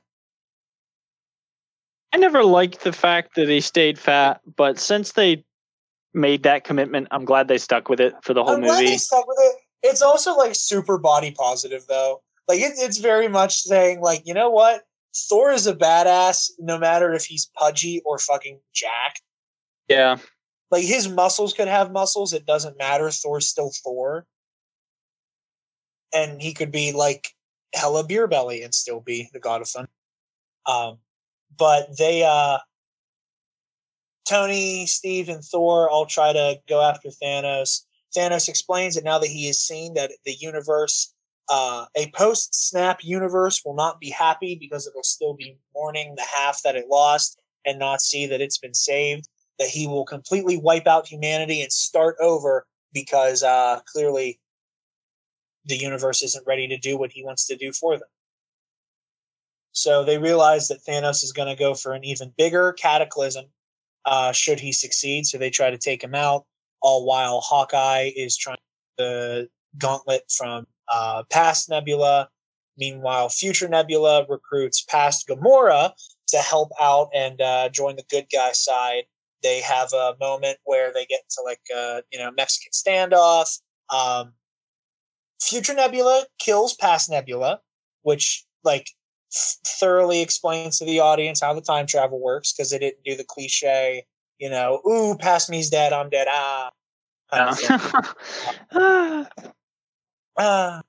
So they didn't do that, which was good because I got kind of nervous that they were going to completely fuck up the time travel mechanic and have Nebula die, but they didn't. But they get the gauntlet. They're trying to get the gauntlet to safety. Tony gets KO'd. Thor is dual wielding Mjolnir and Stormbreaker, and at one point, he does I love it, fucking love when like Thor like tosses Mjolnir up and like he's like doing batting practice almost. He like tosses Mjolnir up and like cracks it with Stormbreaker into Thanos. Oh yeah. But in doing that, Thanos blocks it. Mjolnir's out of the way. He tries to kill Thanos with Stormbreaker again. It doesn't work. Thor is disarmed, and Thanos is about to push Stormbreaker's blade through Thanos' chest because Stormbreaker doesn't have the worthiness enchantment. Theoretically, Thanos couldn't be worthy. I don't think he is. Regardless, it doesn't have the enchantment that Mjolnir does. But right before Thor is run through, a payoff all the way back from Age of Ultron.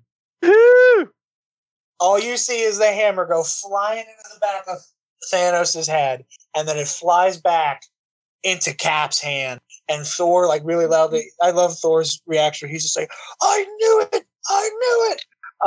And then Cap goes ham on Thanos. Oh my shit. I thought he was going to kill him. He was bringing it. I was losing it. I was like jumping up and down in my seat. Like our whole audience, whole theater was losing their damn minds. And like Cap does some like really imaginative stuff with the hammer. I think by virtue of like him being who he is and the fact that he's using these two very different weapons simultaneously. But like he, my favorite was he would like use one to like hit Thanos harder with the other. Yeah. Where like he would like toss the hammer up and throw his shield into the hammer to like cause like a huge thunderclap in Thanos' face. He also, similar to what Thor did where he like tosses the shield up and like whacks it with the hammer into Thanos. But eventually, he's also like casting all the lightning at him and stuff and electrocuting him. But eventually Thanos is able to get his bearings, and he puts Cap on his back foot and shatters the shield. He cuts the shield right in half.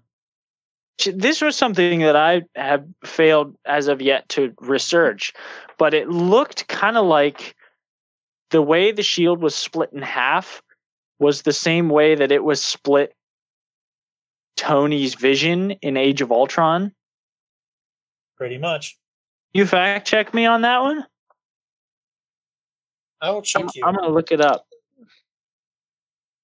I think you're right.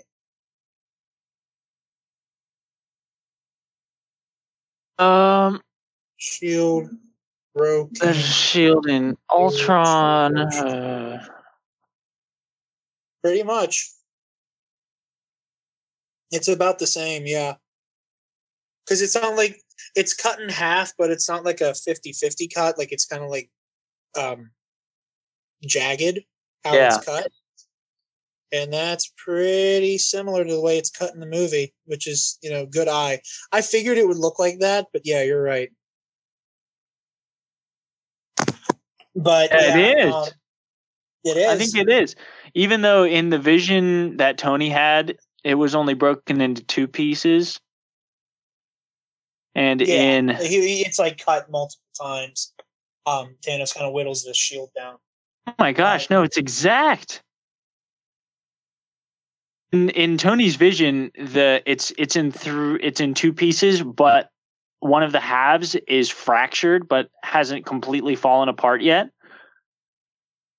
Yeah, it is. You're right. Holy crap. Good eye. Anyway, so fun little Easter egg for you there. Tony's vision was, in truth, somewhat accurate, despite the fact that it was crazy. Cursed with knowledge. Cursed with knowledge. But Steve, Thanos says in like, I feel like the writers and the Russos were aware of the fact that the amount of people who did the whole, Thanos is secretly right and he's secretly the good guy. They were aware of that, so they made Thanos like up front say, "I'm going to enjoy destroying the Earth." Yeah, just to the make amount of no people doubt. like, he's not doing it maliciously. He thinks he's doing the right thing, and they like spelled it out. Thanos wants to hurt people. Yeah, no doubt in anyone's this. mind at this point. Yeah. So he knocks Cap on his back leg just in time for forget what happens next. Picks himself up, and when I was talking about like how there's a bunch of shots in this movie that like I want a painting of. Number one on that list is the shot where like the sun in the sky is almost completely snuffed out by the smoke and the clouds. You have Thanos' massive army on the hill, and you have Thanos and Steve staring each other off with the shattered shield in his hand. I want that as a painting. Side note. Okay. But As Steve's getting ready for his like final moments because he knows it's not looking good, a kind of warbled transmission starts to come through, and it's really hard to understand at first. And then eventually he's able to make it out that the message is a voice saying, "Steve, it's Sam. It's Sam on your left." At which point, a bunch of the sparkly Doctor Strange portals all start to open, and out begin to walk Black Panther, Okoye, and Shuri. Out begin to walk the Guardians of the Galaxy, Doctor Strange, and Spider-Man. Out begin to fly the Wasp and a bunch of sorcerers and an entire Wakandan army and the Nova Corps and all of these people who are all coming to save the Earth. Giant Man or Ant-Man grows into Giant Man. He rescues Hulk, War Machine, and Rocket. Everybody who's still alive is getting tagged in. Valkyrie shows up. And it's just one giant line of every single hero, all lined up, ready for war. And you should have heard the way I screeched when he said it. I kind of wish I had like a video of me whenever Cap said it. Oh, it was so great. Like, What a fantastic moment, though. Because Steve, he's standing up, he's getting ready. He calls the hammer back. Avengers! Camera gets real close on his. I'm getting like worked up talking about it. The camera like zooms in on his face. Assemble! And they chase off to go fight Thanos' army back. And I started like, I've never sobbed and cheered at the same time before. But in the theater, I was sobbing and cheering at the same time. Like, I was just so overwhelmed, and I was like, yeah! Like, oh, I was not okay. I was so not okay. The huge, massive battle is raging on, and like, we're getting some really cool reunions. Number one is like Cull Obsidian attacks Iron Man, and like he's getting ready to like pound Tony into the ground, and Spider-Man webs him back, and then Giant Man steps on him, which is really funny. And then Tony and Peter get to have their reunion, and they hug, and he hugs him back, or Tony hugs him first. Yeah. And Peter's reaction, like, "This is nice," was funny. But yeah, everyone is. It's a massive battle. I don't think there's so much it's going hard on. to explain in particulars besides just like all the good guys versus all the bad guys. Yeah, pretty much. And it's incredible. They're trying to. Cap tells Hawkeye to get the stones as far as away as possible. Hulk says, "No, we can't do that. We need to get them back where they came from." So Ant-Man and the Wasp team up to try to fix the portal inside of the X-Con van, so that they can get the quantum tunnel up and running. Okay. Pardon me. And that is why all the characters do like a relay baton scene with Captain Marvel and Spider-Man and Hawkeye, and they're all trying to get it to the other end of the battlefield. Well, it starts to with the X-Con Hawkeye, truck. and then Hawkeye's about to be bum rushed, and then he tosses it to Black Panther, and then Black Panther gets tied up with Ebony Maw, and then he tosses it to Spider-Man, and we get to see Spider-Man use the instant kill mode from Homecoming. Which I love, where he like the arms came out, and he's just like punching dudes in the throat with the spider arms. Like he's just throat punching Outriders left and right. Like it was like so brutal from Spider-Man, because he just perches himself up, and he just like I said, just like throat punching dudes with metal arms. But yeah, he's while Thanos is being overwhelmed by Scarlet Witch, he orders the Sanctuary 2 to do an orbital strike. And he just covers the whole battlefield in cannon fire. At one point, Tony asks Doctor Strange if this is the one reality where they're supposed to win.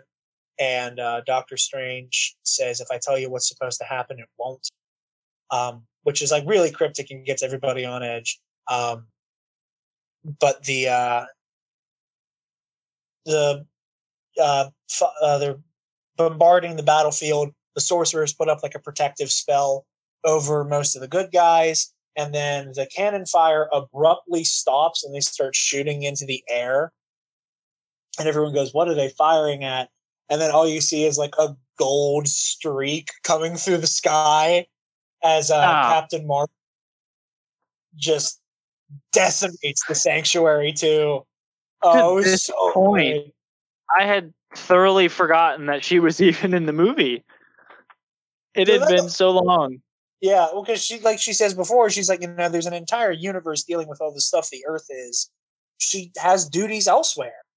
And, I saw, the same people like, oh, Captain Marvel sucks. No one likes Brie Larson. The Russo brothers wrote her out of the movie. They didn't write her out of the movie. She had shit to do elsewhere. That's part of her character. It would have been weird if she stayed on Earth. But regardless, she flies in, destroys the sanctuary too, and then Steve tells Carol that she needs to get the gauntlet into the portal and needs to get the stones back. And then a nice little introduction of Captain Marvel to Spider-Man, which I love. I love both of those characters, and that moment was really fun. It's like, hi, I'm Peter Parker. Hi, Peter Parker. You got something for me? Like it was just so funny. I loved it. And he hands it off, and he's like, "Oh, I don't know how you're gonna get that over there." And then Okoye and every other female superhero in the movie, aside from our dearly departed Black Widow, is there. And Okoye is like, she has help. And just like Infinity War, they had like a really cool girl power scene. Which was sweet. My only beef with the Yay Girl Power scene thing is that all of these characters are like superhero landing, really cool, assembling, and then Mantis drops into the frame. Okay, I mean, I get that this is like the woohoo girl power scene, but like honestly, what the fuck is Mantis doing? Mantis, let's be honest here. What are you doing? What are you doing here? Are you just gonna like run, like putting your hands on people, making them fall asleep, just like back and forth, wham, left, right, sleep. That was the scene. That was my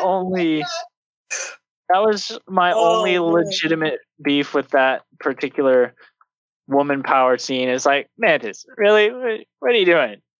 Oh no, that's my head canon. Is that that's what she was doing the whole time? Sleep. Just running her ass off, just sleep. Like,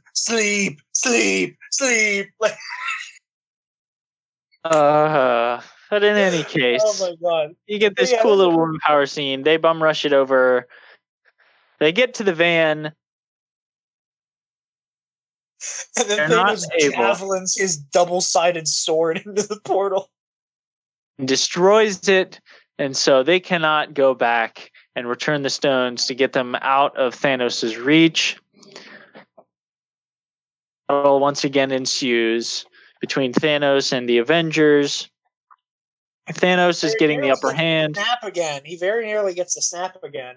Yeah, like 4 times, because like he's getting the gauntlet and everybody's trying to fight him off, get it away from him, but he keeps grabbing it, and he gets his hand in there, and then somebody else comes and attacks him, and he bumps them off, and then he's like getting his fingers up, and then Iron Man swoops in and is like doing boom, punches Iron Man out of the way, and then he's like bringing his fingers up, almost does the snap, and somebody else gets in his way, and then at one point, like they get like a really weird, like Thor and Cap like pin him down.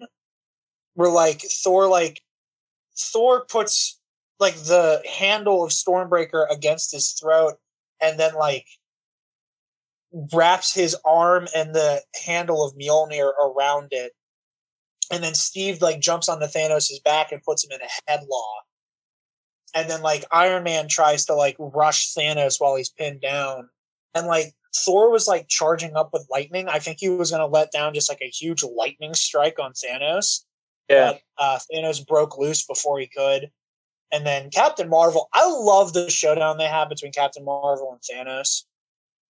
Like, it was like really fun to watch because they did a very good job of showing just how powerful Carol is, and kind of, you know, a middle finger to the angry fanboys who were like, oh, she's, you know, that like they simultaneously showed how incredibly powerful she was by not letting her, like, while not letting her be like a trump card. You know what I mean? Like, Right. it's like she acts like they strike a balance there between her, like they avoided the ending of Justice League, where like the League is like on their heels about to lose, and they win because Clark shows up. They didn't have that with this. Like they definitely won in large part because of Carol. Because again, he would have snapped had she not like physically grabbed his hand. Yeah, And but yanked him down. Yeah, he tried. but it wasn't solely because, you know, it was a team effort. Good work, team. Yeah.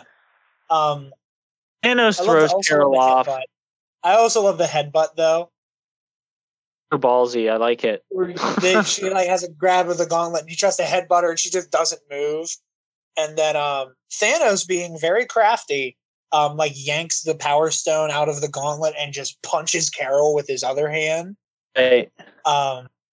Which was cool. And then Strange kind of like gestures to Tony that like, this is the one, you need to act now.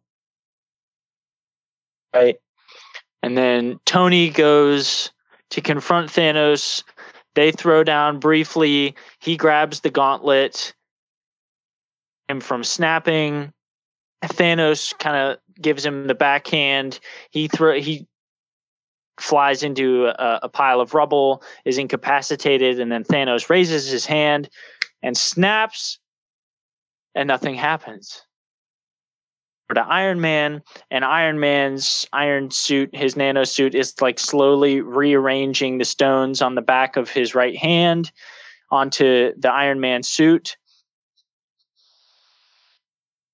Thanos has that line while he is raising his hand, like, I told you, I am inevitable.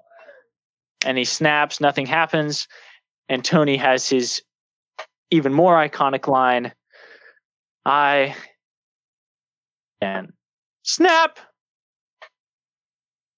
And the Chitauri slowly start to dissolve into dust. They go away.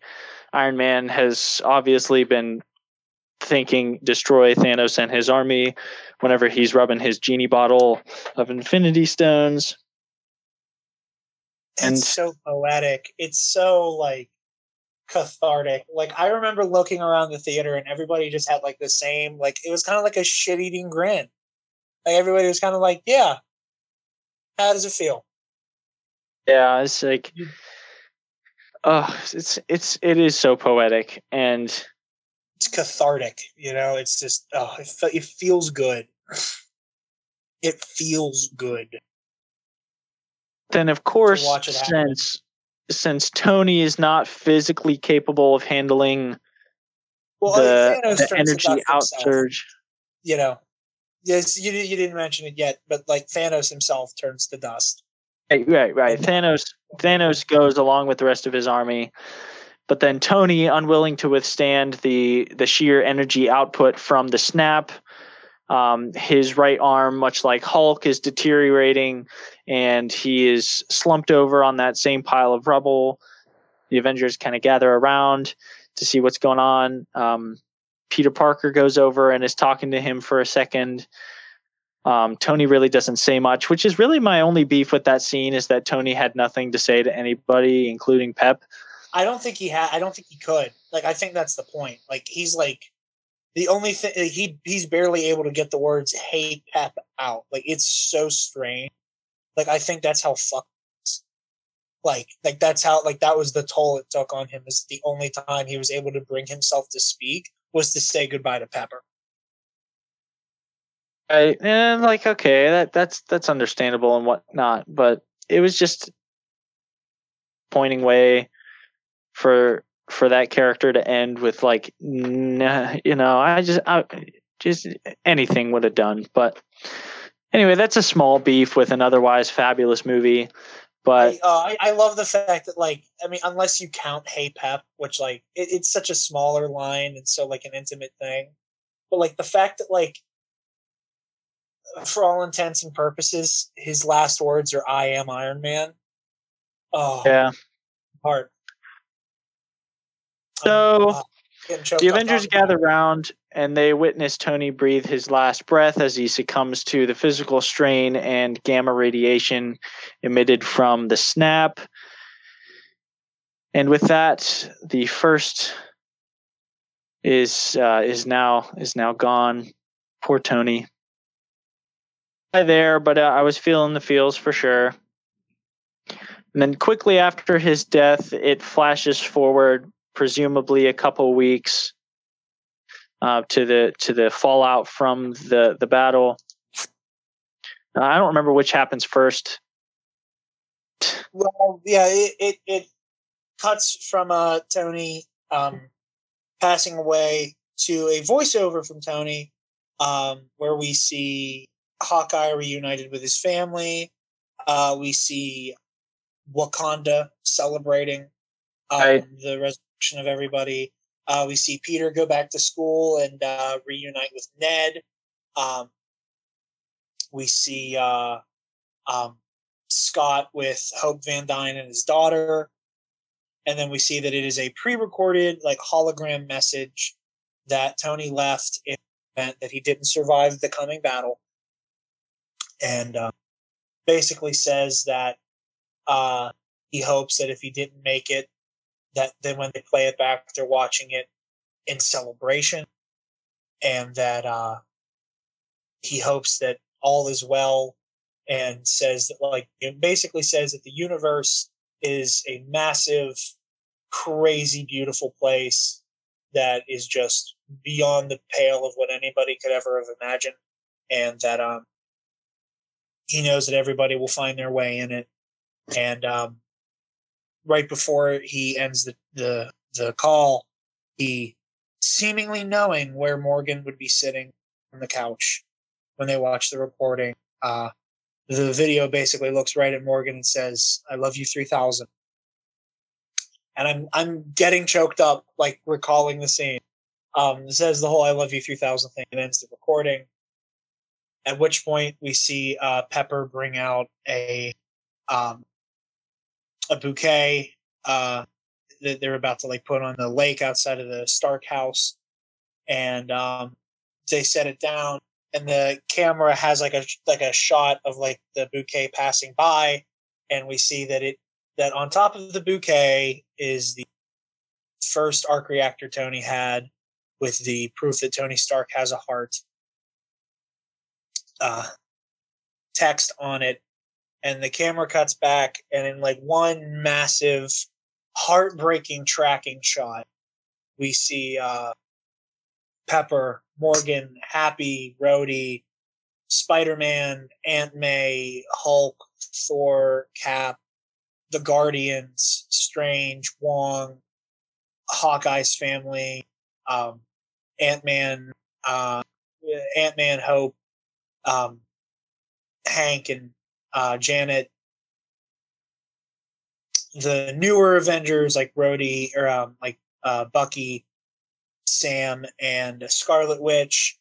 And then at the very end of the procession, standing on the porch, are Captain Marvel and Nick Fury.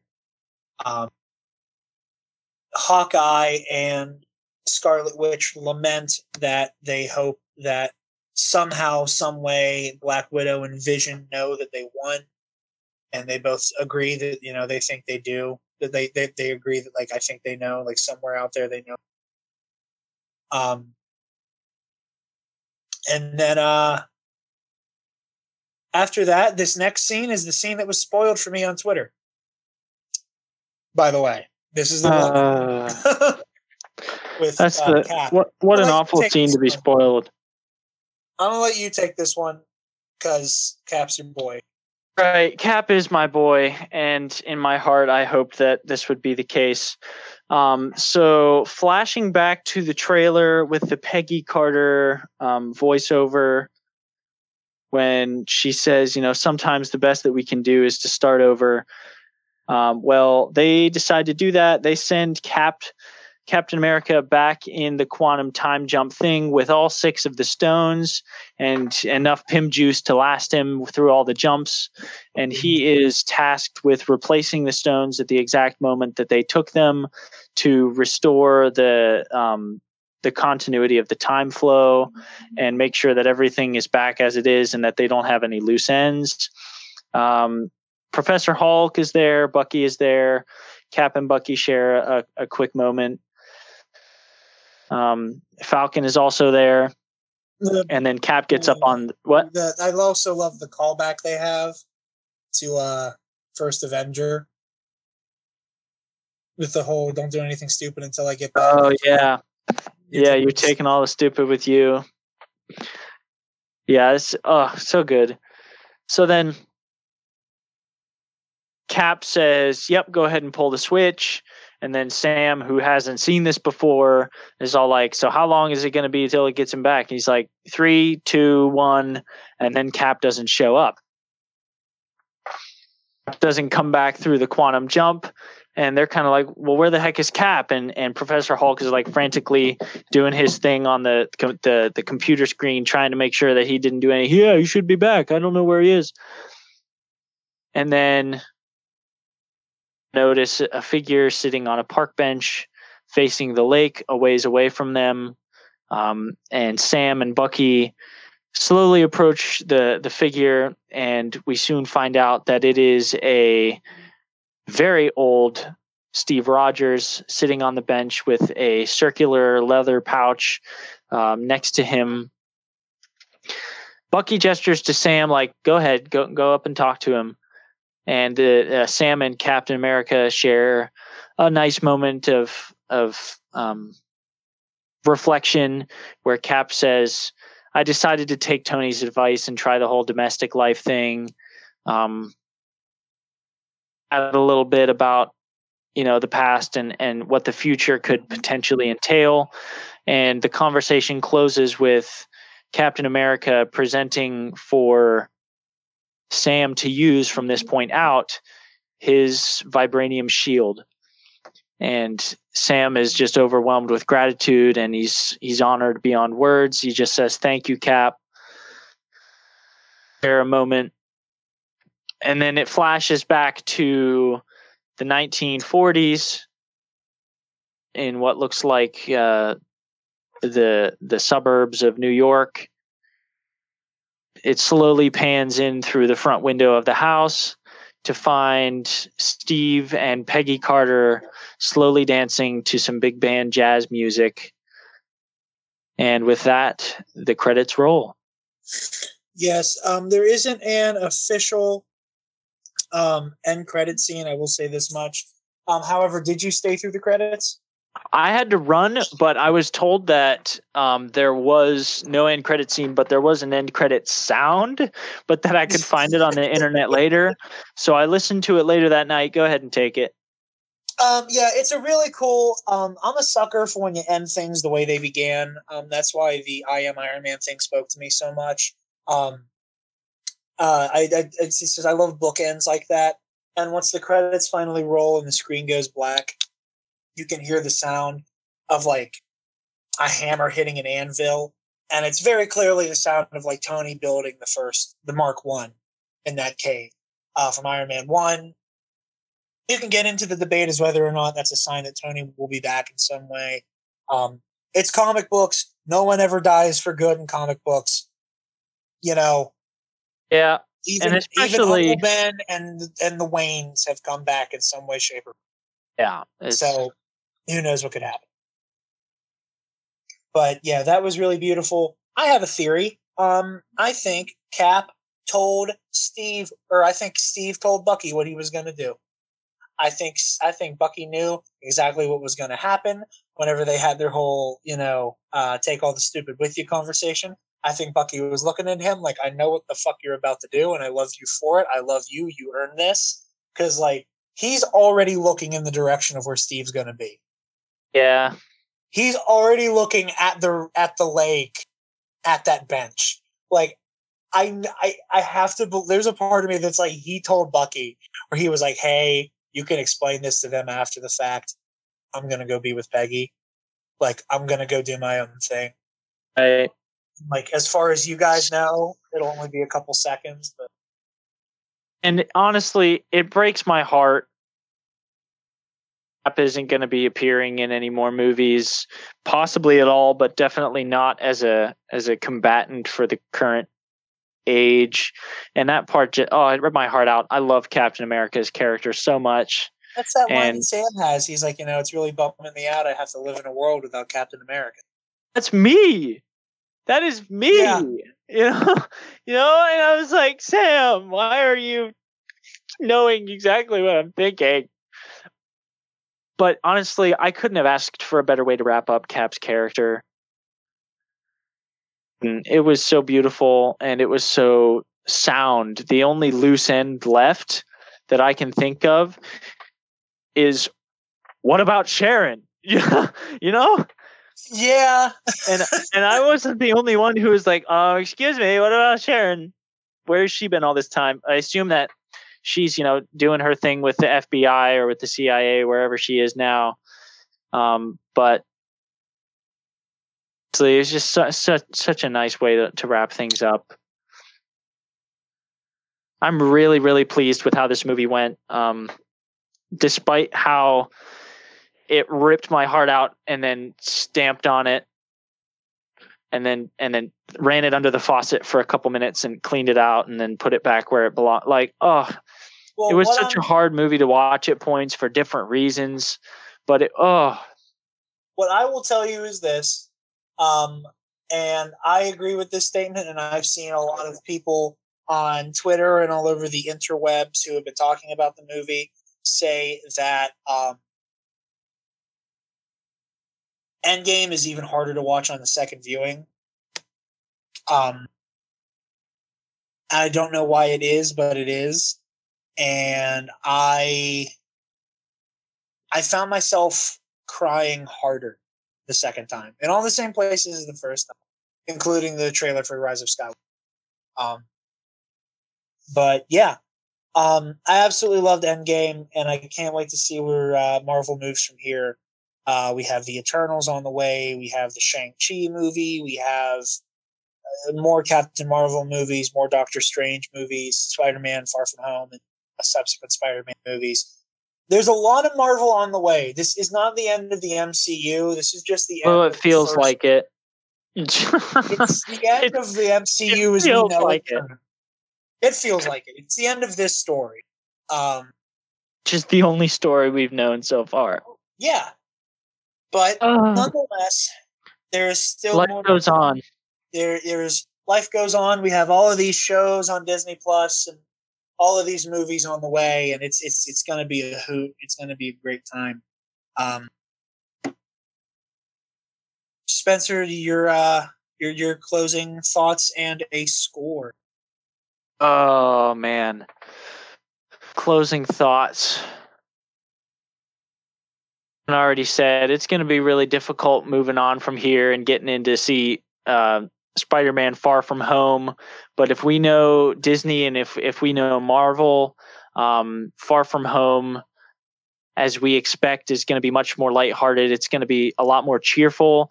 I think it's going to do a great job of getting us back into the Marvel universe and reminding us why we loved all these movies in the first place, to get us to come back for more, which I'm sure I will, even if they're garbage, because, I'm a comic book podcaster, so I kind of have to. But yeah. Hey, don't forget don't forget the most anticipated movie of the year we're seeing in a couple months. Dark Phoenix. Oh, don't shut up. Most anticipated movie of the year, my ass. But honestly, the thing I didn't cry throughout the movie. I'm not a crier, like I said. But the thing that almost made me cry was not even the movie. It was a a picture that I saw on the internet. Like tableaus from the shows and the movies. One was from Rise of Skywalker, one was from Endgame, and one was from Game of Thrones Season 8. And it said, in 2019, everything we love will come to an end. And I almost cried right then and there. Yeah. But go ahead and give a score. I don't want to dwell on how much I loved and hated this movie for different reasons, but mostly because it was just so stinking good. Because I don't believe that there is such thing as a perfect movie. Out of 10, I will give Avengers Endgame a 9.8. If it was not perfect, it was as damn close to perfect as I think I have ever seen. Yeah, I can't remember if we did like numbers or letters for Marvel. I should probably go back and listen to that, and just for the sake of consistency, we can rescore accordingly. A 9.8 is still an A+, man. Yeah, just I multiply. I can't remember if it was 1 to 10 or 1 to 5 or an 8. Multiply your 10 score rating by 10, and then convert that into a letter grade based on the percentage you get. So, Jared, what is your movie score for Avengers Endgame? Based on the sheer fact that this movie exists is a feat. True. And I've not seen a more satisfying ending than I have in Endgame. I hope Endgame is dethroned this Christmas by Rise of Skywalker, because it is Star Wars is my first love. And I am pulling for that. That movie, I saw it again with Travis Grossman the other night. I told him, I'm like, bro, like, y'all are gonna need to fucking medicate me during Rise of Skywalker. Like, I'm not, like, I was like, just based off of how I was able to handle Endgame, which was not well, Rise of Skywalker is going to be a shit show. So y'all are gonna need to just bring, like, you know, like a fucking Ritalin, and just, you know, when the crawl starts, like, shove one down my throat. But the amount of catharsis and beauty and payoff that is in this movie, I personally have to give it a 10. I can't not. Like, it's perfect. Like, everything, like, this movie, and maybe it's not perfect as a movie. There's no, like you said, there's no such thing as a perfect movie. There's going to be things that you can nitpick and improve, and that's the point. But, like, when you look at this movie as what it's trying to be, it checked every single box and then a couple extras. So on that level, it's a perfect movie, and I couldn't ask for more from it. So it does get a perfect score from me. I'm very impressed by Endgame and everything that Kevin Feige and the entire creative team at Marvel Studios was able to accomplish. But yeah, that is the official Hall of Heroes Avengers Endgame spoiler cast. Next week we'll be back with just normal news, where there's a lot of news to catch up on, lots of announcements, mostly revolving around Disney Plus.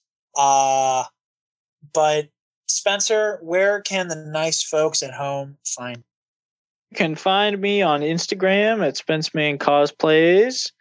And actually, I don't think I posted anything from April Con, now that I'm thinking about it. I think Not we took yet. all the... I did. I posted something earlier of you and me today, yeah. You can always look in the tagged portion of of my Insta to see what's up. But I don't know yet if I'll be at Con in August. That's something I'll have to work out. But you'll find out eventually throughout the show whether I'll be there in August. But as always, you can find me at SpenceMan Cosplays on Instagram. Check me out. Hit me with a follow. Still trying to convince him to get a Twitter. Still trying to convince him to get it. Not going to happen. You want to know why? McCoy is why. Buffalo Bills player LaShawn McCoy, after seeing Endgame, tweeted a complete spoiler for the end of the movie, and that is why I'm not getting a Twitter. Well, then just don't use Twitter whenever a movie's coming out. I'm use going Twitter. to not use Listen. Twitter by not getting Twitter. You'd enjoy Twitter. I'd seriously, like, you would enjoy Nerd Twitter. Nerd Twitter is like the best part of the internet. Possible that you do not know me quite as well as you think you do. Should get In any case, Jared, But- where can they find you? They can find me on Instagram and Twitter at Dark Jedi 2552. Obviously, follow Spencer and my cosplay group, New Regime Cosplay. Follow Dewback Discussion on Twitter, Instagram, and Facebook as well. And don't forget to check out our TeePublic, where we got lots of cool shirts. And, Tim is currently working on making a new banner for the Dewback Discussion website. And after that, we're going to have lots of cool new Star Wars, Marvel, and horror merch coming your way really soon. Until then, this has been the Avengers Endgame spoiler cast from Hall of Heroes. And be sure to tune in at the same bat time, at the same bat channel. And we love you guys, 3,000. So much. 3,000. And I think that's going to be how we wrap up the show from now on. Same bat time, same bat channel. Love you, 3,000. This is at the end of the Avengers review, Spencer. Tony Stark, Iron Man, Nick Fury has a plan. Big shot, Pepper Potts, arc reactor core. Asgard, Ancient War, Loki and his brother Thor. Bruce Banner, radiation transformation. Wilson and Maria Hill, they're the agents of S.H.I.E.L.D. Clint Barton, Hawkeye, Black Widow, Russian spy. Captain Rogers, World War II. Bucky, Peggy, I love you. First Avenger, here we go. Everyone a step more. Start the fire. It was always burning since the world's been turning. We didn't start the fire, but we didn't light it, but we tried to fight it. Obadiah, Blood, Steve, Whiplash, Laufey, Red Skull, Hydra, Arnim Zola, Loki. Battle for humanity, stones of infinity, space, time, soul, life, power, and reality. War Machine, Falcon Spin, Bucky Barnes is back again. Star-Lord, Gamora 2, Drax, Rocket. I am Groot. Vision, Mantis, Nebula, Ultron, and Sokovia, Civil War, Ant-Man, Scarlet Witch, and Spider-Man. Doctor Strange, Ragnarok, Henry Janet, and the Wasp, Black Panther in Wakanda, Shuri, Okoye, Killmonger, Captain Marvel, Goose the Captain, flying higher, further, faster, Thanos, and Infinity War. I can take it anymore. Start the fire. It was always burning since the world's been turning. We didn't start The fire, but when we are gone, it was never on and on. What's that? You like that? Start the fire there. This is very cute. We didn't start the fire. I thought it would be a nice touch for the Endgame review.